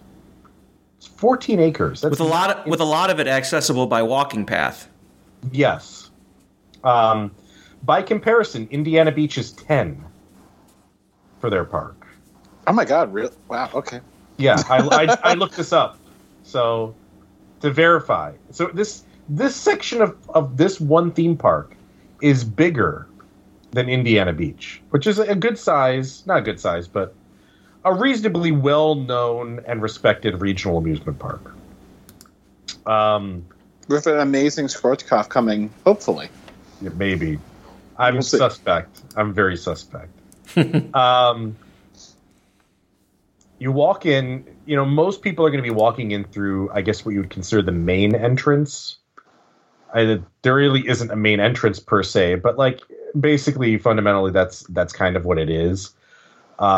Wherein you come in from what would have been the entry to the old streets of New York, and instead you are in Star Wars, and you kind of pass by Star Tours on the way in, and Muppet Vision is to your left. So you walk in, and there's an A-wing. There's a thing that's not an X-wing. It's a something else that's there. There's clearly something substantial to the left because there's a lot of people standing around, and you become aware eventually by signage that does exist, that's small but present, and the sheer number of cast members out there that's the entrance to Rise of the Resistance. Then as you go a little bit further in, that's where you get into Black Spire. Was it Black Spire Outpost? Is that the correct name? Yeah. And that is the town that you are, or I guess you would call it a town or outpost or trading post or whatever, on the planet of Batuu, which is where you are now located. And that's where the primary action takes place. There's a covered mall sort of area, very similar to a souk in the Middle East, where there's like a toy shop at the end of it. And I believe the Creature Stall is over there, and Black Spire Outfitters. We basically spent no time in that, and that's because it's capacity restricted at the moment, and there was a line of people like all the way outside of it and around the edge and going down the sidewalk. Yeah, it's basically like 20 people can be in that area that used to have like dozens and dozens of people. Yeah. So it's really weird now, and it's super awkward. So you go up, take a left. The droid depot is on your right-hand side. Ronto's, as you kind of ascend into Star Wars Galaxy's Edge, for the center of this area. Ronto's Roasters is to your left. And then you basically just continue towards the Falcon, and that is Smuggler's Run's entrance. Though, again, there's not like a huge Smuggler's Run sign or anything like that. Oga's Cantina is a little bit past that. You can continue walking around. That'll bring you over to its First Order Cargo, which is another gift shop at the milk stand. The extended queue for Smuggler's Run in this COVID age basically runs all the way down past the cantina, along with the line for the cantina, past First Order Cargo, and ends up snaking its way elsewhere. And then there's a few other... There's some other walking path areas which are there as part of the land, kind of with the transition of it to Toy Story on one side, and then on the other side, like I said, kind of coming in past the Muppet area, if you want to call it that, the Muppet Miniland.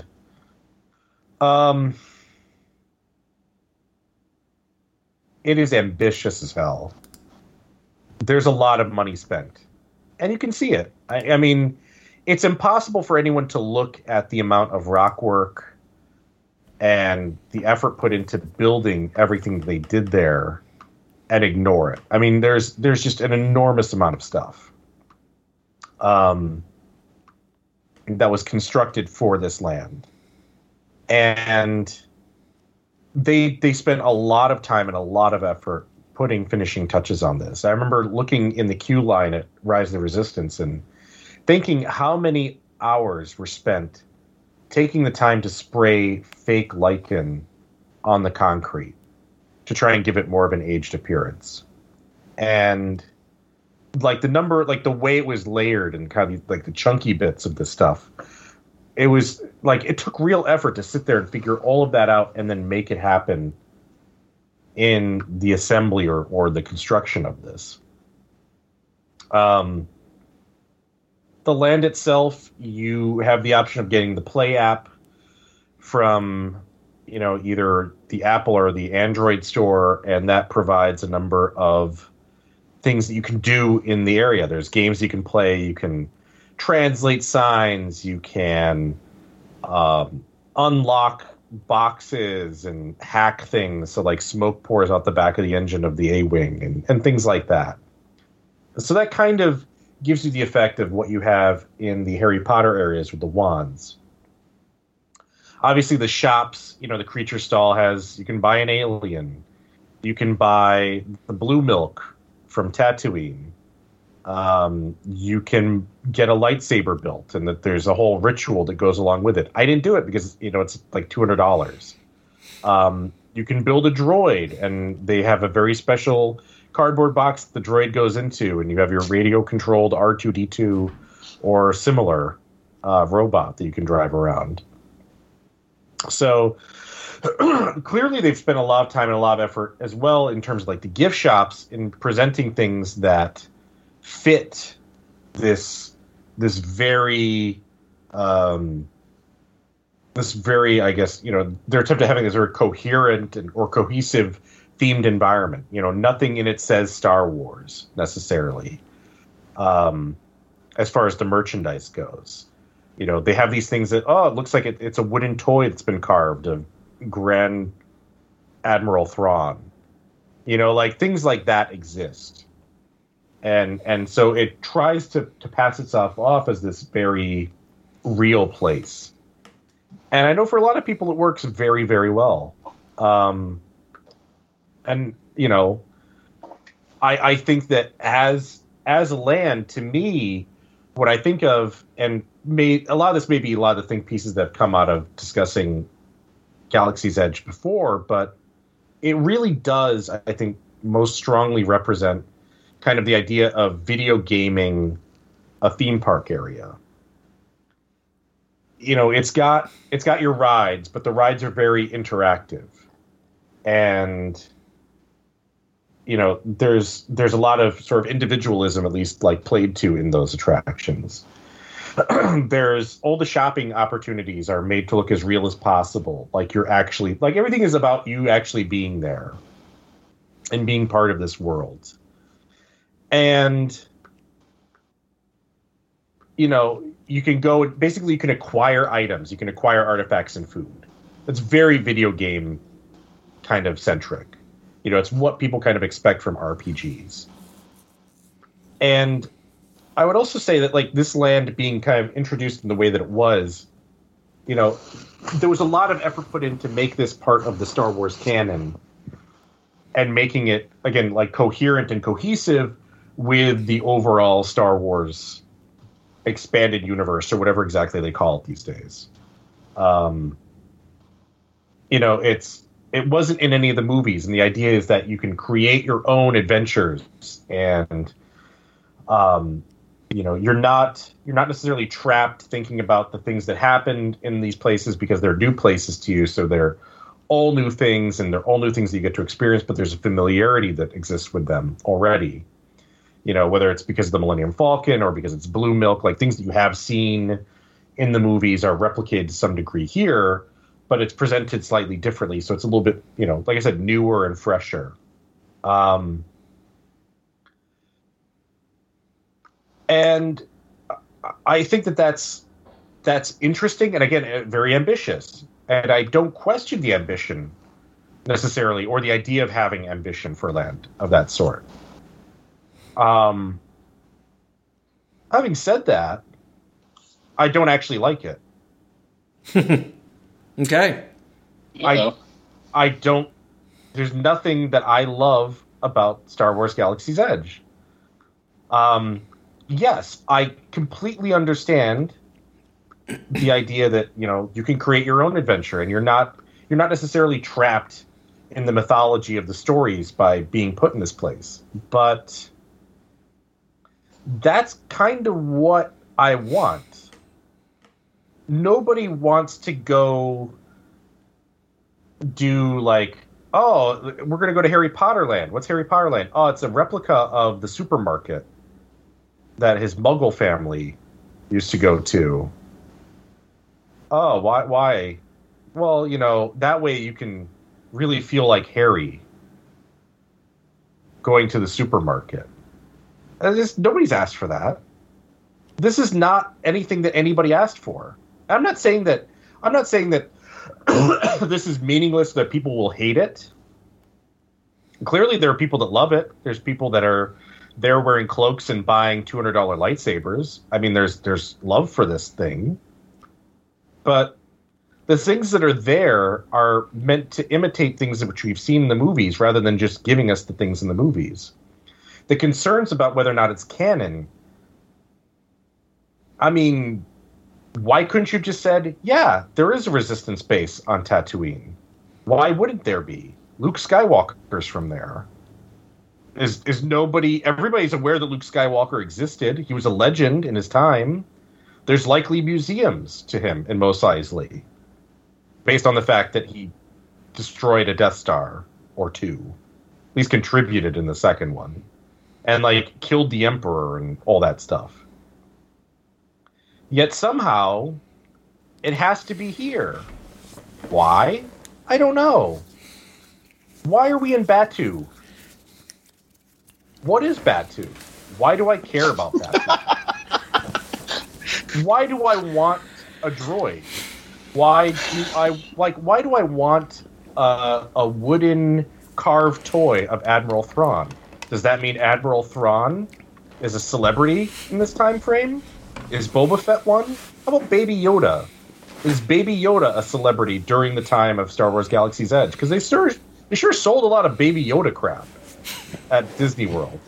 I can assure you. Practically everywhere that could sell things, regardless if it was Star Wars or not, sold Baby Yoda garbage. Wait, Baby Yoda? I don't know who that is. You mean Grogu? Yeah, sure. Oh, God. Whatever it is from Mandalorian, Baby Yoda. That name. The milk is horrible. Blue and green milk is disgusting. It is actively repellent. I have never had anything that bad served to me as like entertainment at a place. Like the Ronto roaster, it's fine. The Ronto wrap, it's basically a West Virginia dog in a pita bread. So what someone said is that one of the problems is that Florida skimps on the sauce. So the ones in California are way better because they're actually better like made there. So I'll defend that. I like the milks too, but I understand that it's real polarizing. It's like a cilantro thing, you know. I thought I had the blue. I didn't have the green, and I thought it was okay, but it was nothing I would ever buy again, ever. They're great with booze in them. Paid money. I would have. I maybe like the green. I found the green slightly better than the blue. The blue tasted like Tums you left in the car. I've never in my life ever thought to myself, man, this is a flavor I really want. I was like, this is like, we tried drinking them, which also brings me to the next point. For a long time when this opened, there were a lot of people that there was a lot of controversy, as the British might say, or controversy, as we might say, about the fact there was no live entertainment in this area. There was practically no music. There's basically nowhere to sit. We ended up getting our milk and just wandering around forever trying to find a bench because they didn't put in benches. There's a couple things that they've made out of molded concrete, which look like boxes that you sit on. But there's not very many of them. Matter of fact, at one point they had to bring in store-bought furniture from a Home Depot because they just didn't have seating area because they never expected people to want to sit down in a theme park land. There's no sit-down restaurant. Oga's Cantina, it might be great. I can't tell you because I'm not going to wait in a line for that long or struggle that hard to be offered the opportunity to spend $35 a person on booze. I'm sorry, I'm just not going to do it. For what's involved, there's no way that it's possibly worth it. They could have fixed that by building the cantina from Mos Eisley and having a big-ass cantina with a band, which is what people want. But they didn't do that. I didn't buy any of the stuff because I'm not really a Star Wars fanatic. I don't own any Harry Potter stuff either. But when I go to the Wizarding World of Harry Potter or to Diagon Alley, I see people use the wands. They're having a good time interacting with objects. Those interactions seem as or more tactile than anything that happens in Galaxy's Edge using the app, which I also find to be incredibly frustrating to use, not user-friendly, and the two times I tried to translate anything, it gave me the same message about don't drink the water, basically. And so I just gave up. I found it unappealing and unpleasant. When it first opened, they didn't even bother to have signs that say restrooms on the restrooms because they were trying so hard to keep to character and keep to canon. Except for that little tiny issue of the paper receipts that spit out saying Star Wars Galaxy's Edge at every single retail outlet and restaurant. And Disney World on them also. The fact you can't buy anything that says Star Wars in the Star Wars land feels fucking ridiculous to me. It is. What ends up happening is, at least in my mind, this is very much a video game environment. You can acquire items and you can buy food to, bring up your energy bar, but that's it. There's really nothing else for you to do. I guess you can play Candy Crush and Queue Lines, But as far as like actual interaction, there isn't any. There's cast members, but they're just cast members, right? Like they work at shops. You can't spend a half an hour talking with them. The characters at this point, because of COVID, are basically put on these stages, and they just stare at you from afar. And what I kind of came to the conclusion of is that Star Wars Galaxy's Edge is actually a continuation of Toy Story Mania, in that Star Wars is a property that existed primarily to sell toys when it came out in 1977. And so what's actually happening is, what's the name of the kid that owns all the stuff in Toy Story? Andy, right? Yeah. Yeah, Andy also has a Star Wars playset next door to the alien swirling saucers and Slinky Dog. And so that's why there's no signage between the two. It's just a continuation. It's just you're more toys, essentially. Like it's like a really extravagant G.I. Joe set. Like it's that kind of. Andy got real lucky. His grandparents were feeling really generous and bought him the biggest. Like, you know how you could like most kids got like just one or two action figures, but that one kid always got the underwater secret base or the volcano base. Yeah. He got the giant thing you always wanted to get, but like the aircraft carrier from G.I. Joe or exactly. something. Exactly. Like you're like, oh man, if only I could get that. And it's like, yo, check out what I got. And you're like, no. But that turns out his parents didn't really love him, so it's okay. Yeah, they're going through a divorce, so it's exactly like Milhouse in The Simpsons when they're getting divorced. You know, they're just buying they're just lavishing Andy with more and more toys. You know, it's like they're trying to one up each other. Yeah, that's exactly what. Like that is my interpretation now of Star Wars Galaxy's Edge. The rides. So there are two rides in this section. Smuggler's Run was the first to open. It's a simulator attraction. In these uncertain COVID times, they group you only with your own party. So my wife and I were alone as the pilots. My wife did not 100% fully understand what was going on, so she was not as good, perhaps. That's fine. No one does in that ride. Yeah. I was up and down. She was left to right. We didn't do all that wonderful, and left with like the lights flickering and stuff. We did have a positive total, so that's nice, I suppose. I don't get it. I'm at a loss as to how or why it's particularly good. There's a lot of buttons that don't do anything. As far as gameplay dynamics go, it's a rail shooter. Except, it's like if somebody was like, "Hey, do you want to play Star Fox?" You're like, "Hell yeah, I love Star Fox." They're like, "Cool, here's a Super Nintendo controller," and you're like, "Yo, wait a second, there's only one button." They're like, "Yeah, you just get one button." I feel like they made it. I feel like they were so afraid of people not figuring out how to do it. They made it too simple, so you don't feel like you're doing enough to actually affect what's going on.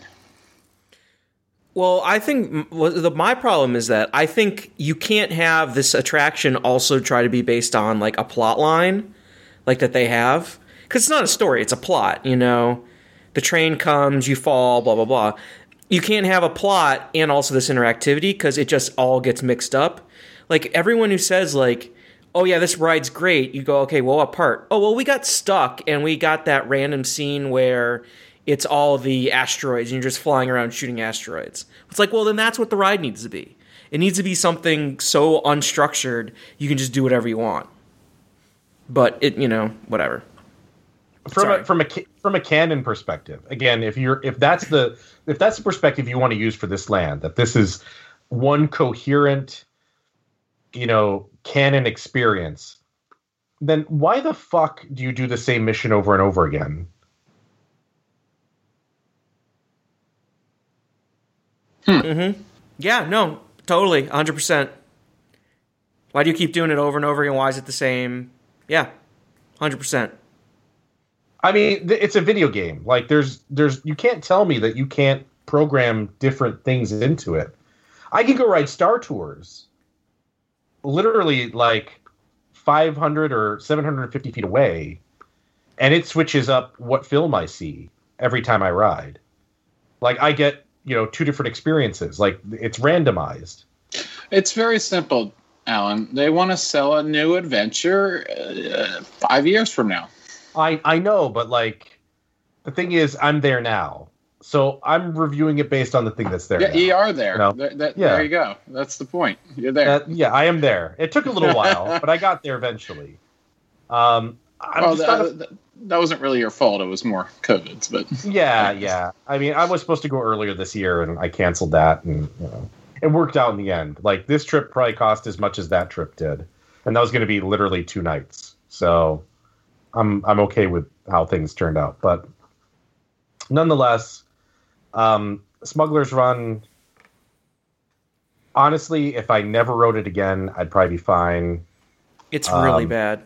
It's not good. It's not good. I'm sorry. It's just not that good. And people were coming out of it at Disneyland when, their soft opening saying how great it is. And then famously the touring plans sat down and was like, this is a 3-star ride. It's not very good, And I think 3 stars is being generous with their rating. Yeah. I mean, if you ask me, like let's take the big view of this park, okay? And I'll ask you, the both of you, because both of you have been on this and everything else basically there, except for Mickey and Minnie's Runaway Railway. I've been on Runaway Railway. Which is so much... You were on that? Yeah, I told you. Yeah, all right. I mean, that's completely unfair. Like, to compare this to Mickey and Minnie's Runaway Railway is like comparing, Millennium Force to a Wacky Worm. Like, it's embarrassing. I mean, what rides are there at this park? Or even what attractions? Like, somebody says to you, Joe, COVID is going to disappear for the next 30 minutes. You're going to be on a transported device. You have the option of going to see Indiana Jones Stunt Spectacular or riding Smuggler's Run. Oh, Jesus. I don't know. I really don't like Indy.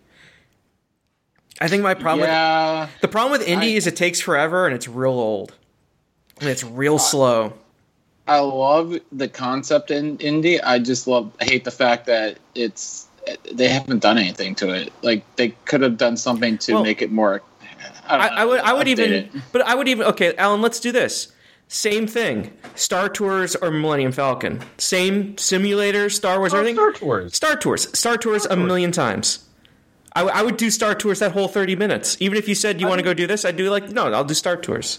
I mean, I picked Indiana Jones specifically because I know it sucks. Yeah.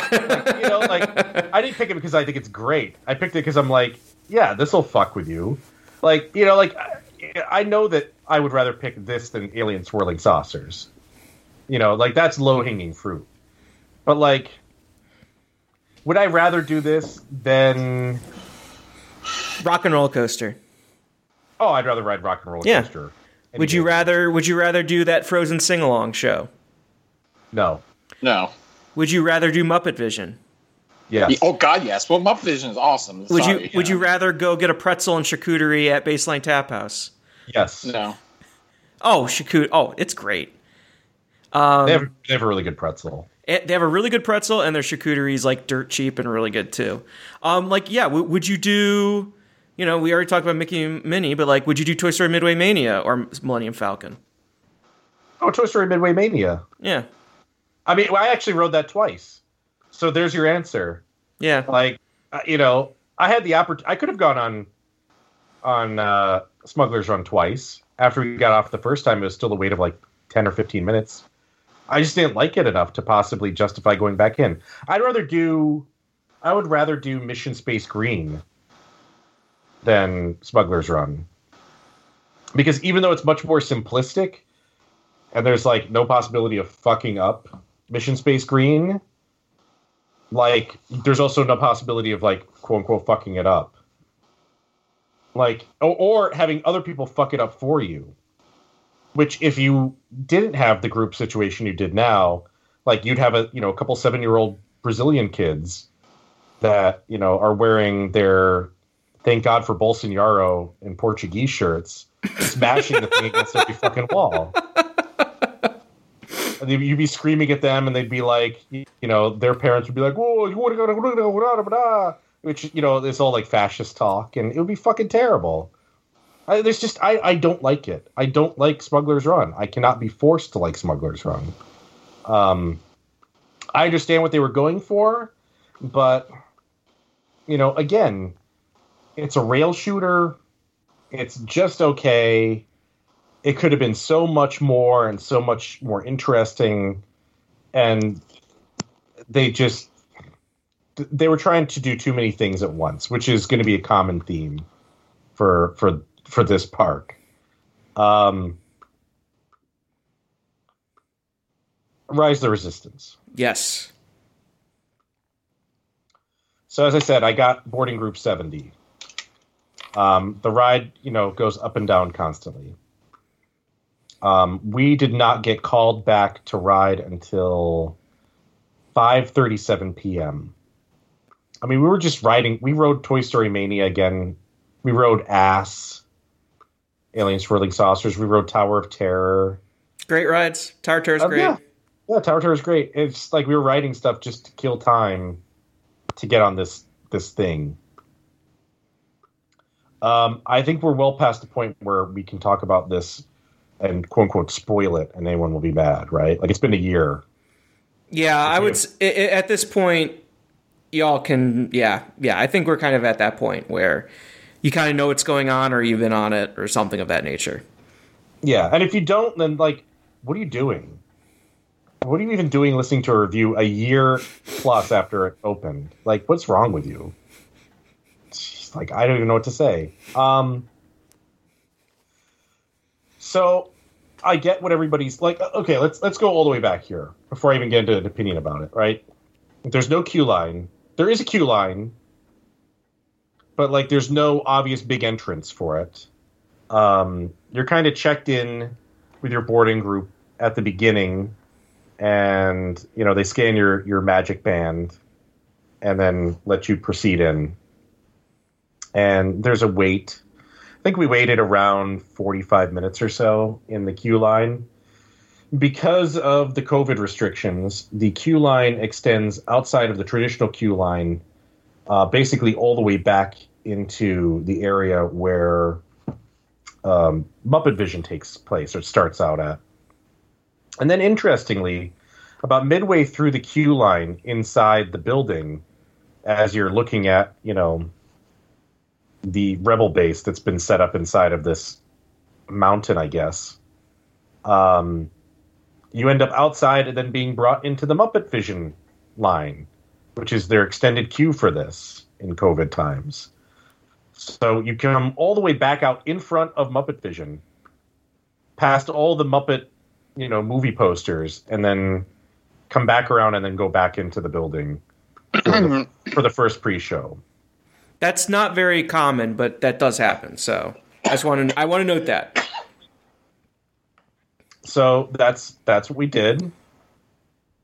We got a chuckle out of it, and I thought to myself, well, I heard really bad reviews on Monday that like all the pre-shows were down, and we'll see what we get to see. So pre-show number 1, as I understand it, is what I saw first, which, you're basically talked to by the BB-8 and Rey, and you're kind of explained as to what the mission is. You're going to get on this transport as new recruits and join up with Leia Organa and the rest of the Resistance fighters and do stuff.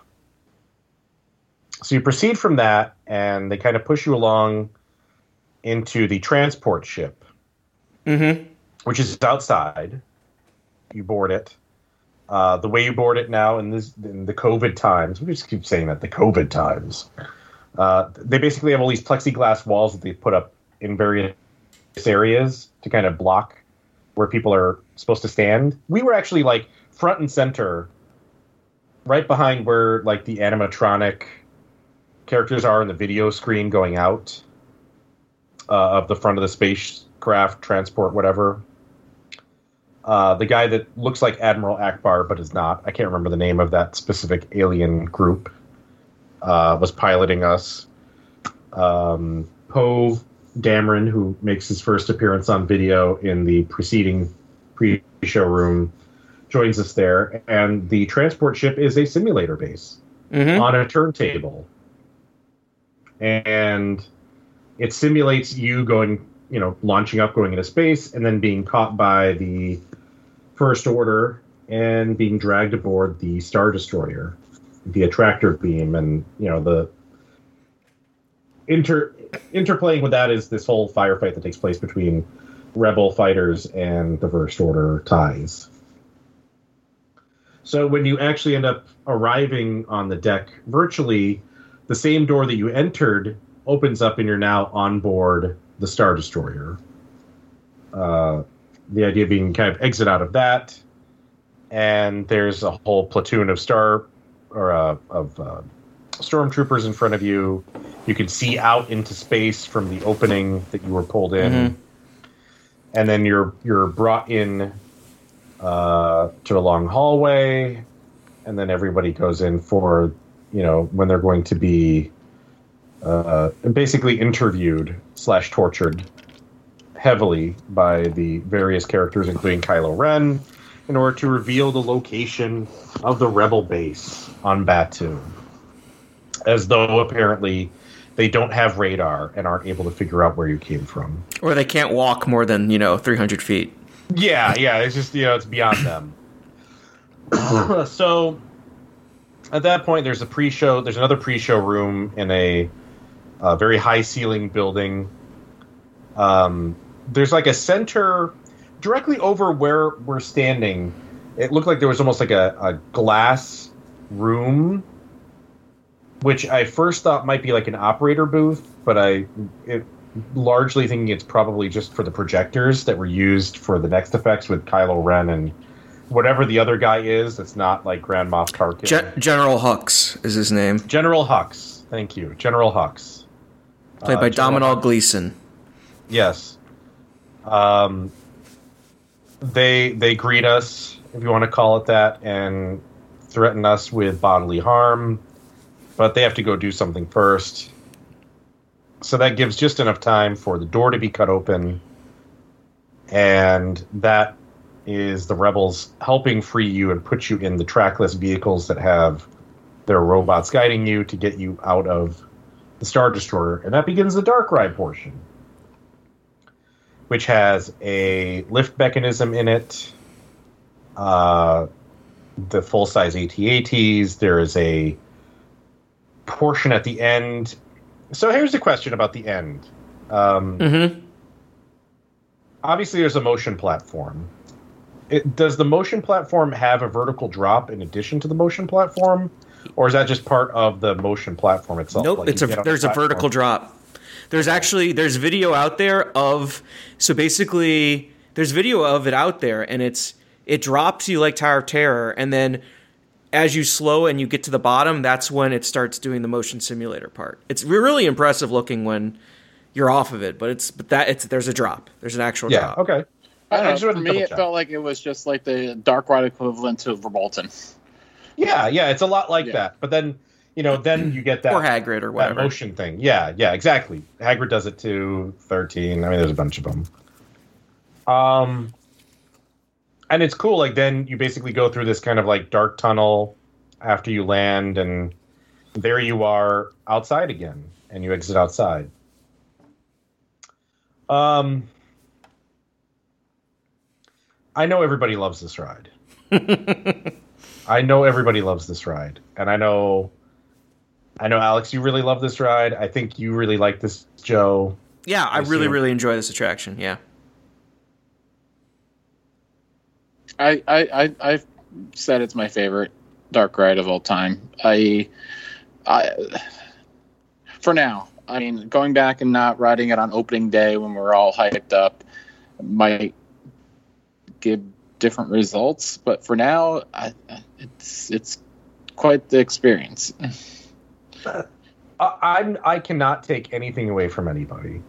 I'm not robbing you of your joy of this ride. If I get this again. I would pay Alex. Alex, it's not you; it's him. It is. I know that one of the long-standing discussions I've seen online about this attraction, and I engaged in it to some degree even like today, or at least definitely over the weekend, is the necessity of the pre-shows. The idea that this ride, doesn't make sense without the pre-shows. And that's true in so much as this is so narrative driven as a theme park ride that you do have to have the pre-show to understand why you're on a Star Destroyer. I get that part. But I almost don't consider them pre-shows. I consider that part of the whole ride. Like, I know I hear you, and more so than Hagrid or not Hagrid. I'm sorry. Any of the Harry Potter attractions. Let's just go with that. Yeah, no, that's fine. I personally don't care about the pre-shows. Okay. Now that I've done them and I've experienced the pre-shows, I personally would be happy to just go on the ride. Like, to me, all of that stuff that happens is no different than the stretching room on Haunted Mansion. Yeah, it's a cool effect. People love the stretching room. People love the stretching room so much that they recite the stretching room. And you can see all the people that are the real serious Disney fans because A, they recite the stretching room. B, they know what wall the door is on, and they go to that one immediately. That way they can cut past everyone in line. It is like multiple versions of the stretching room. The first pre-show portion and the portion afterwards with Kylo Ren, really cool effect in terms of cutting like the bulkhead so that you can get out and get in the car. I'm not going to argue that. I think that was impressive. It's kind of like me saying that Soarin' in Japan is impressive. Has a great pre-show. Am I going to wait 4 hours to see the pre-show for Soarin' around the world in Japan? No. Because that's all it is. I think what they did in this ride, again, I used the word earlier, ambitious. The ambition of what they attempted to do with Rise of the Resistance is unquestionable. The idea of getting in that transport, using that as a simulator attraction, basically, / pre-show to get you to the Star Destroyer. And I agree. It really isn't necessarily a pre-show in any classic sense. Especially that part. The first one with BB-8 and what's her name? Ray. That's a pre-show. That's a pre-show. But after that, no. That's everything after that's an experience, and I would want to do it every time. And again, I am not telling you that you're wrong for wanting that or loving that. I just personally, it falls somewhat flat to me. It's a combination of things. Number one, I'm not a huge Star Wars fan. When I was much younger, I was much more into Star Wars. Like, we're talking like 11 or 12. Like, I had the Star Wars collectible card game and like the Star Wars, expanded universe, like encyclopedia and stuff like that. Like, I knew about those things. And of course, none of that stuff matters anymore because they retconned all of it out of existence. And I don't really care that much because I don't really have any great emotional attachment to Star Wars at this point. I don't have any strong feelings about the new trilogy, other than I think it's, it might be better than the second trilogy of films, the prequel trilogy, but that's also kind of like a non-statement. So I don't really have any like heartfelt desire or love for Star Wars. And when we talk about the transport ship specifically, this is a really good example. What they could have done is they could have had the same giant motion simulator that they use for Finding Nemo / Storm Rider at Tokyo Disney Sea, which is not a very good motion simulation attraction, but for the purposes of being part of this overall attraction would have worked out fine. And just done the thing where you open one door and that's outside, and you open the other door and that's the Star Destroyer. And you would have lost maybe 0.5% of the wow factor of Rise of the Resistance by doing that. But you would have the same capacity as the 2 separate transports on that turntable, and you wouldn't have to worry about it going down with nearly the same frequency because it's not on a turntable and it's not 2 separate motion bases. That kind of falls in line with everything else that happens, in that you have so many components that are so complex, like, you know, a vertical drop into a motion base with a trackless vehicle, that, to me, at this point, I don't believe that this ride is ever going to operate as it was intended, assuming this is not what was intended, ever. If it does, it's going to take many years. And that is something where, for me, to go through the process of getting a boarding group now, in a period where attendance is way down at the park and it's much easier to get on, especially now that they've installed more plastic shields and increased the capacity in the vehicles and all that, it's still unpleasant. It's a lot of work to get on a ride. And then it's not a ride I have any great emotional commitment or love for, in that it doesn't project anything that I loved about the old Star Wars films. It doesn't have anything that hits those notes for me as child Alan. It's a very big and impressive ride. It does really amazing things. I'm not saying it doesn't do that, but emotionally, the way I feel about it is, it's good. Technically, it's very impressive. I can see all of that, but it doesn't thrill me to the extent that I would expect to be thrilled by a Universal attraction. Nor does it offer me any kind of laughs. There's a lot of this kind of community theater sort of activity that goes around with it, with this, like, we have to rush to get you into the transports. And then you're the evil rebel scum when you get off the thing. Like, and I get that that's part of the experience, but it's not really what I'm looking for in a theme park attraction. Like, I really want to go on rides, and I want the ride to be the experience. I'm not really looking to be berated by... You don't want to be berated by cast members dressed up as New Order fascists. Yeah. As they're telling you to stand on a circle. My wife said that it's kind of like going to see Tony and Tina's wedding. Yes, it is. but with Nazis. Yeah, no, it totally is. It's like going to Dick's Last Resort. Yeah. And it like, if that's what you're into, that's cool. If that's what you really want out of a theme park, that's fine. But now I'm going to get back to the part where I allude about stuff. You know, I alluded about things hours ago, and now we talk about it. Super Nintendo Land. I feel the exact opposite about Nintendo as I do Star Wars. I fucking love Nintendo shit. Oh, yeah. They built me the things that I expect to see, like a Mario Kart ride. And they didn't do some ridiculous thing like, oh, we're going to create a Zelda attraction, except it's going to be underwater. You know, like submarines with Zelda. Everyone loves the water temple. Yeah, everybody, yeah. Is that what you wanted?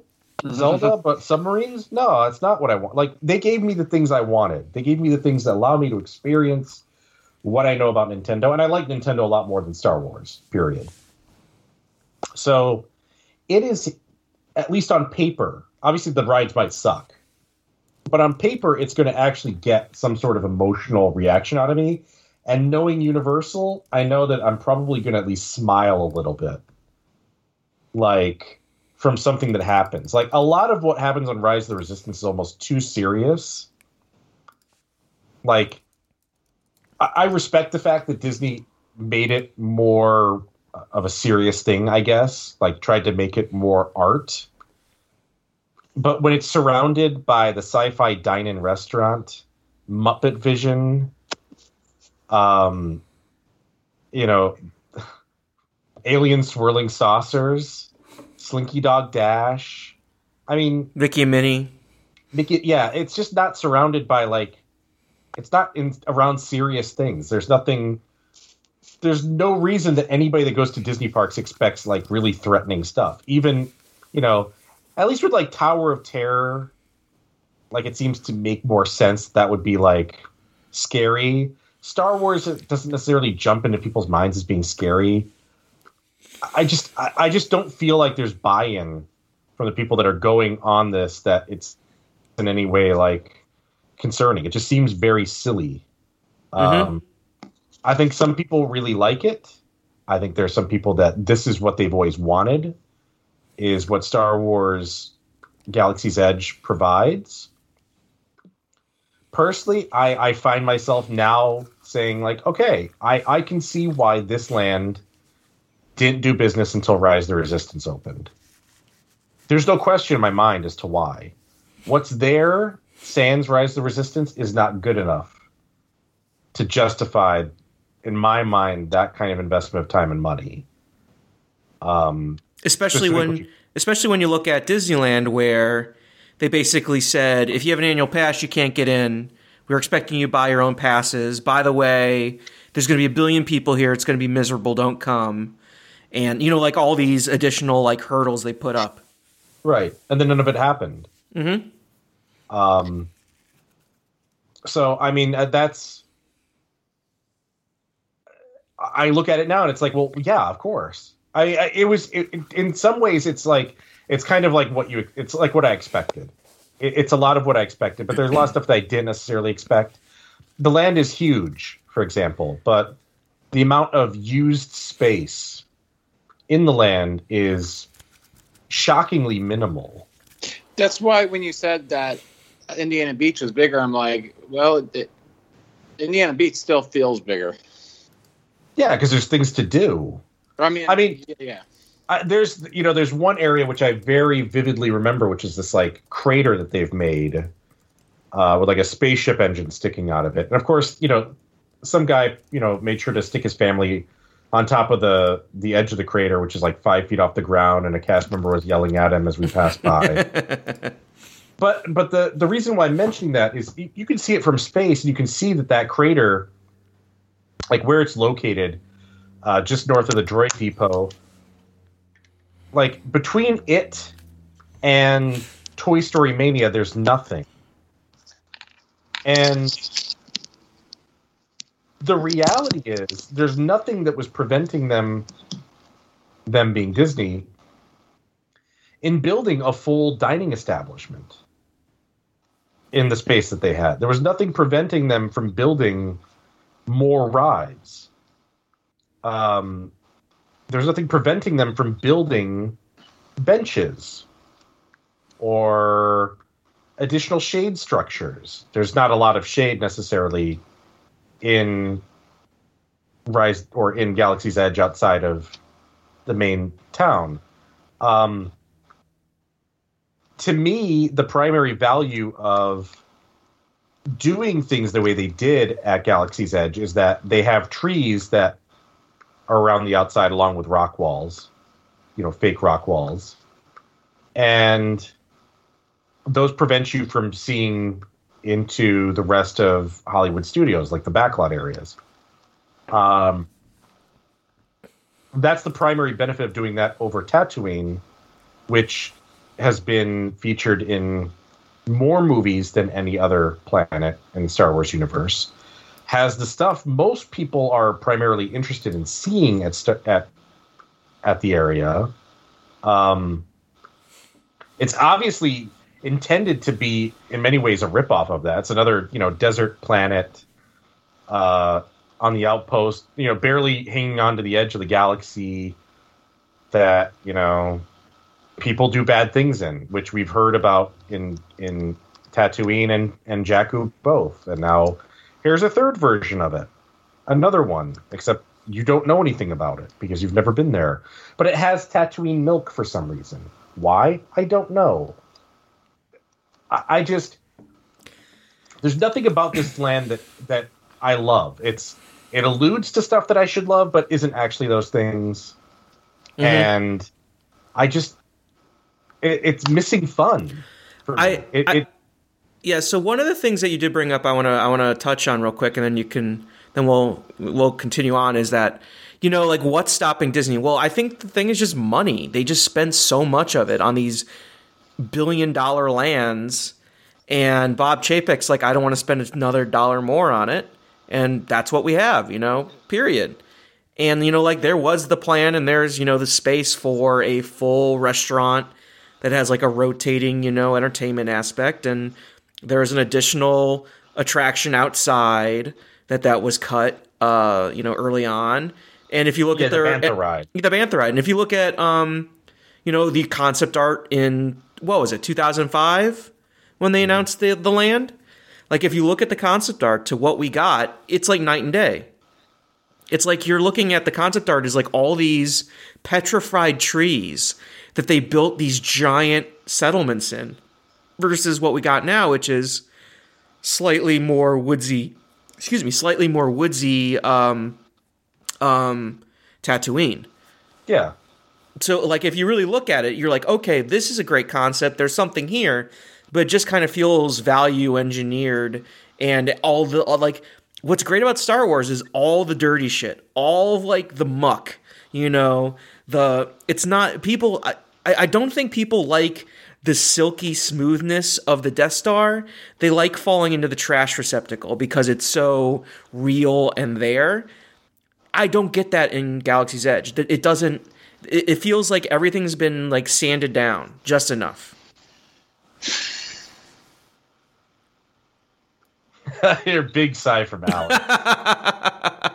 And I like Rise of the Resistance. I like it more than you, Alan. I think it's some great stuff. I like the pre-shows a little bit more. I mean, that's kind of where I'm at with it. I don't think it's bad. I don't think the land's bad. I don't think it's even, you know, like, I really enjoy it, and I've gone back, you know, several times, but there's just so much potential there, and so much that they teased, and so much that was hyped, and just to walk in there and it just kind of being there is just, it's just kind of, I feel let down. So that's where I'm at. They have put so many cool elements of Star Wars into it, but then they just put it. It's like held together. I don't know. I'm trying to think of like a nasty candy bar that has like all the great stuff in it, but then it's like it's the base of it is disgusting, and you don't want it. Because some people might say that about like Zero Bar, which I love. But I tried that. They had it at Hershey earlier this year. I tried it. It was okay. Zero's good. It was okay. I think like Turkish Delight is just nasty, but that, like, I don't know. I know what you're getting at here. I just, but I don't hate it. I find that the land is great. I love it. But I see. It feels. It almost feels like Lucas with the prequels. No one wanted to. They lost sight of so many things, and no one wanted to say no, or someone said yes to everything. Alex. It's not to discredit all these Imagineers. They created a lot of great ideas, but altogether, it's yeah. Alex, would you rather? Here's where I'm going to go. I'm going to give each of you a question.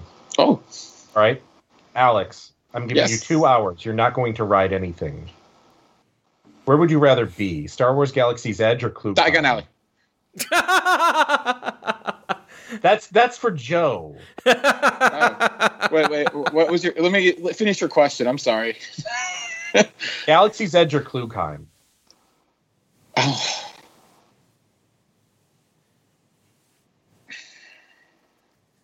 Be honest with yourself.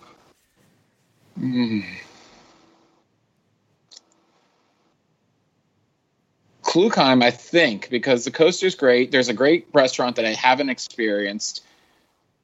And then when I step out of Klugheim, restaurant, by the way, yes, and I mean the pretzel and the beer that I had, just that was great. I'm just saying, 2 hours. You can't ride anything. You're just gonna enjoy the land. I don't know. That's a hard question because if you ask a Disney person, like a Disney person's gonna answer the Disney thing. Okay, a Disney, not okay. What about you? It's for you. It's you. Well, I'll take the roller coaster over the dark ride. Duh. Okay. All right, Joe. But no rides. No rides. No rides. Oh, no rides. No rides for 2 hours. Well, I still would love to just sit there and watch Terran go around the thing. Dynamicism.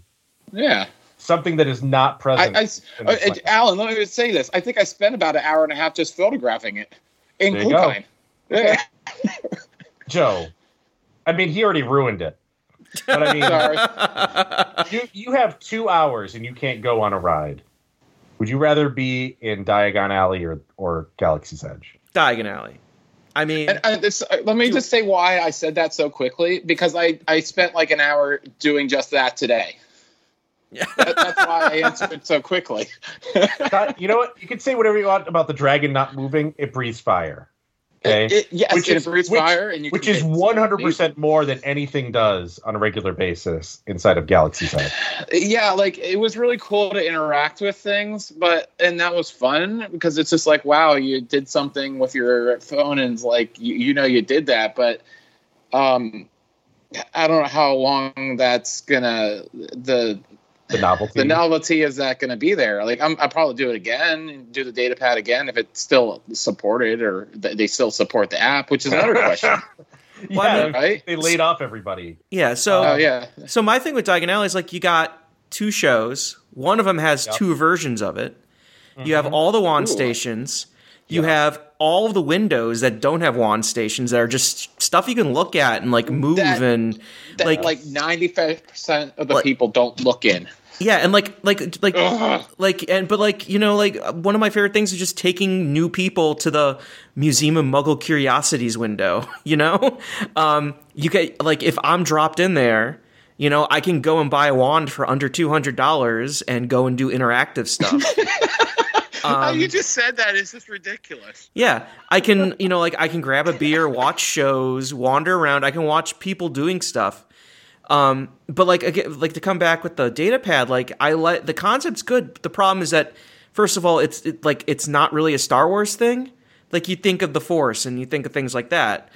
But yes, which you brought up, Alan, and that's something that stuck with me. But like, if you have a wand, that is literally Harry Potter stuff. It's like you know what I mean, and also like this is. And the problem is an offline conversation we had. I'll describe in a second. But. Yeah. So another problem I have with the DataPad app is that it just feels like someone took remember when the iPhone first came out and they had like web apps and it was like this really crappy app to get on like Facebook, and then they made native apps for Facebook and it became so much easier and better, and like it could stay open in the background and it was just smoother. That's kind of what the DataPad is. It just feels like this really clunky, not very intuitive thing that just doesn't work. It doesn't feel like it works well, and it doesn't feel responsive. And what you get out of it is just a bunch of meaningless like conversation. It's not like even like worthwhile, and it's just busy work. Like, it's not like you're going up to something and, like, changing something and whatever. It's like you have to have a conversation, and then you have to, like, do a block puzzle, and then this and this. Like, every time I try and do it, like, the first time I was there, it didn't work, period. And then, like, the app just wouldn't work. And then the other 2 times I tried, and I immediately lost interest, or the queue was moving too quick, or whatever. You know? So that's my piece on that. So, Alan, go back to the Star Wars. Just to describe what I was talking about with Joe is... You know, the thing about the DataPad is... I mean, at least it's free, though. Yeah. Yes. I agree. It is free. I could give it that. And frankly, it deserves its price of $0.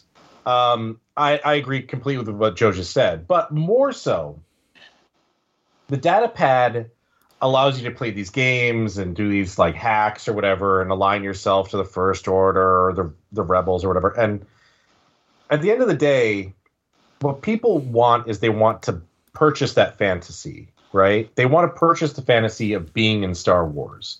Nobody is in the fantasy of Star Wars to be some random dude that just is like a new recruit for the rebels, or like working as a narc for the First Order. Nobody has that fantasy. Nobody has a fantasy that low and mediocre in their life. Their fantasy is to be a Jedi.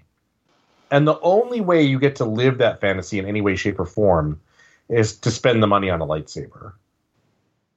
Otherwise, you're just some schlub. And that is a big difference over Wizarding World of Harry Potter, where you get to be Harry Potter. You get to do magician shit. You get to be a wizard. And that's a really critical and important difference. Now, I understand the Force isn't real. Neither is magic. Universal makes it work. Midichlorians, yeah. They could have done... There's a million different ways they could have done that, but they didn't do it. They opted for this. Now, maybe it's them, they chose to make LARP land, and they went 87% of the way there, and they stopped before they got to 100 because they were like, this is not going to work. I don't know. I can't tell you exactly what the thought process was for any part of this. And I don't think anybody will know in full detail until there's a book 15 or 20 years from now. But I look at other big theme parks and big theme sections. I think to myself, are these more pleasant places to be? And the answer usually is yes. I think it's very impressive what they did. I think they spent a lot of money on it. I can see where they spent the money on it. But again, I think, is this really somewhere that I can say with absolute certainty is, the best theme park area in the world? Well, I've seen Mysterious Island at Tokyo Disneyland. And this is no Mysterious Island. I credit them for being more ambitious with the attraction, but it didn't work for me on the whole. I would enjoy riding the dark ride, but I just don't necessarily care about all the preamble because I know what it is now. And it's kind of like some people have a favorite movie and you can watch that movie 100 times. And you learn every nook and cranny of the movie. You know all the way the characters act. You know what they're going to say. Favorite episodes of a TV show. Like, that may be somebody's reaction to Rise of the Resistance. It may be your reaction to Rise of the Resistance, whether you're on the podcast with me now or listening to it. Either way. And that's fine. But it's not my favorite thing. It's not my jam in that way. And I would ride Symbolica 100,000 times over this. I would rather go on... To me, what happens on How to Train Your Dragon at Motion Gate is just as physically impressive as what's done here. I mean, I know it's a single ride system rather than these multiple ones, but in terms of like the dark ride versus the dark ride, like that one to me is amazing. I'm left cold. I'm left feeling like that's it. That was the thing, and it just doesn't do it for me. And there's nothing I can do about it. On the other hand, I'm not saying that that's something that Disney's bad or can't make rides, because Mickey and Minnie's Runaway Railway is, not all that far away, about a 5-minute walk, and it's fucking great. So I guess that's kind of how I perceive Disney in 2020. Like, I would much rather see 10 more Mickey and Minnie's Runaway Railways than 10 more Rise of the Resistances, for a lot of reasons. But not the least of which is that I like Mickey and Minnie's Runaway Railway more. And I understand the people that feel that way. It makes sense to me. I just think it's a more pleasant, not only is it a more pleasant experience to get on it, I think the ride's more fun. It's trying to have more fun. It's trying to be entertaining, whereas I'm not sure that Rise of the Resistance is trying to be entertaining. I'm not exactly sure what it's trying to do. So that's kind of my final take on Rise of the Resistance. And I'm glad that we got to do this podcast, if for nothing else, to discuss this, because I just feel like I know I'm on an island on this one. I know that, and I'm fine with it. I'm not really actually that fine with it because it means I spent a lot of money to go ride this.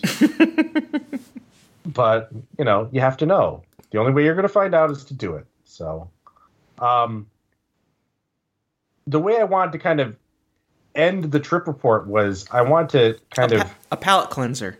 Yeah. You know, for all this stuff about the theme parks, we did real life stuff. Obviously, I mentioned that we stopped in Charleston and Savannah and Hilton Head. Those are all very brief. I've never been to any of them. Charleston, I think, this is Charleston, South Carolina. I should be specific. I actually drove through Charleston, West Virginia, too, but that's not nearly as fantastic a place. Though there is a good record store there. Charleston, South Carolina is like Newport, Rhode Island, for those people who've been to that. Except it's in the South. And so there's many more sawtooth palms. It's really cool. I thought Charleston was awesome. I thought Savannah's really cool, too. It reminded me a lot of New Orleans. Not quite as French, obviously, but still very cool. I like both of them. Hilton Head, I don't really understand the appeal of, other than I assume it's the best beach in the South. And so people go there. That's what I've got. And it has golfing, so it has an upscale crowd. Central Florida, though, you know, we always discuss the parks. And I think a lot of people in their minds think of Central Florida as kind of an extension of maybe the Northeast, or as this kind of like sort of very liberal zone because of the theme park community. But Central Florida is weird. It is deeply weird. And I would recommend to people who have never done it before to go up to the Ocala National Forest and go for some hikes and visit some springs. We wound up, I visited my buddy Nash lives down in Orlando. He actually works at the University of Central Florida as a postdoctoral researcher. He's a great naturalist. Fantastic guy to go hiking with because he knows everything. We went up to Salt Springs and Fern Hammock Springs in the Ocala National Forest. Saw a whole host of different animals. We saw pygmy rattlesnakes. We saw bald eagles. We saw scrub jays. There's basically Chesapeake blue crabs live in Salt Springs itself.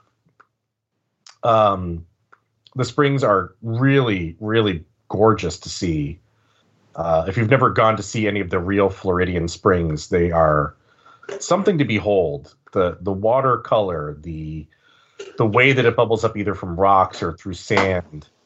Going on little hikes, even though there's mosquitoes and chiggers and stuff like that, you can, get some off and go walk around and see all sorts of cool animals. There's some areas of basically there's like these pine savannas. It's not supposed to be so heavily forested in Central Florida. It seems to be that way, but it really should be. I think the correct number of trees per acre is really supposed to be about, I think, 10 per hectare or hectare, basically 10 per 2.5 acres. So it should be pretty sparsely treed. And when you get to those more sparsely treed areas, that's where you see things like, there's an endemic woodpecker that lives out that way. We didn't get a chance to see it, but we did see the scrub jays for sure. And it's just cool. It's nice to get up there. But man, the lifestyle up in places like Ocala or even just south of Orlando, not even that far stuff. Like, we were staying in Davenport in our house.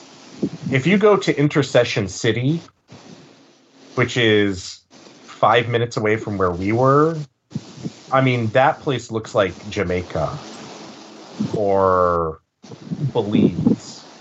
Like, it is so radically different from what you understand Central Florida to be if all you know is iDrive and Disney World, that it's worth getting in touch with that part of the state and understanding it.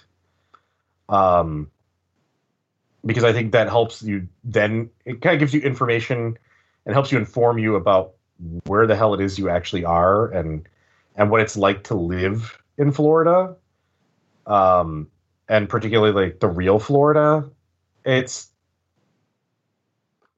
There's a reason why they're able to trade on so many like white trash or redneck tropes at Gatorland. And given that I think it primarily appeals to locals, it makes sense that it would do that, because once you get outside a little bit, once you escape the land of the 5-bedroom villa being the most common housing type, it gets weird real fast. But I definitely recommend going up for some hikes, checking that out, and just leave the area. Just drive around a little ways during daylight and see places, like I said, Intersection City. Like that is, I hate to say the real Florida, but it's more indicative of what the state is than and it's probably important for you as an individual going to these places to know and understand that. So I guess that's the way I would close it out. I would say, there's really amazing real shit in Florida, and there's really good fake shit too. And that's pretty much all I got. I don't know if there's any questions or any other comments. I don't have any questions for me because we've been at this for long enough. I'm gonna unmute Alex. He switched up around his recording setup. Okay, Alex, you better? Yeah, I'm almost a Fun Spot. That's why I muted myself. Jesus Christ. Ariel just texted me. She's like, Ubering this Fun Spot. Okay, I'm gonna. Okay. Well, Alex, do you have any questions for Alan? No, I agree with him. Seeing other parts of Florida that, like, I've actually seen most of that stuff, and it is, I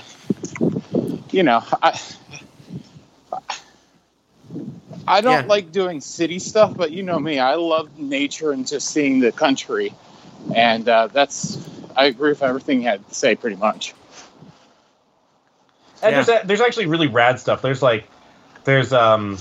Lechoneras, these Puerto Rican restaurants. There's actually one which I did not go to, but I wanted to really bad. It's on the very south, like tippy end of Kissimmee on Orange Blossom Trail. There's actually like a whole road of nothing but lechoneras in Puerto Rico itself when you leave San Juan. And basically it's like roast pork, like, whole pork being roasted, and they chop it up for you and serve with sides. And, that is one really cool thing about being in Central Florida is if you want to get like, quote unquote, different things like Colombian food or Puerto Rican food or Dominican food, like that's actually available to you. Not so much here in the upper Midwest. So I'll just throw out that recommendation to go get some crazy pork at the Lechonera as well. Alrighty. If there's anything else, I think we'll call it a show. This is definitely one of our longest shows. Alex, where can people find you online at? Because then I'll let you hang up and meet up with Ariel. You can find me the Coaster Spot on most things, YouTube, Instagram, Facebook, and Coaster Spotting on Twitter. Okay, thank you very much for joining us and defending Galaxy's Edge. Alan, where can people find you at? You can direct all of your hate mail to at Gods on Safari at twitter.com or whatever it is. Yep. You can find me elsewhere too. I do things sometimes. Yeah, and then you can find all of us at Parkscope on Twitter and parkscope.net online. Put up a new article about Pokemon. It's not as simple as Nintendo can do it. I'm sorry, Universal can do it. Or maybe Disney has a chance. It's a little more complicated. So I wanted to explain it because I've seen it pop up a lot and people don't understand the rights issues. Oh, yeah, that thing's very complicated. So I may have some other articles going up soon I'm thinking of, but that's a recent one. So on behalf of everyone, we'll see you guys later. Love everybody, hate everything, Kungaloosh, and we'll see you on the next episode. That's hopefully not a month from now. That'd be great. Okay. Anytime. Yep. See ya.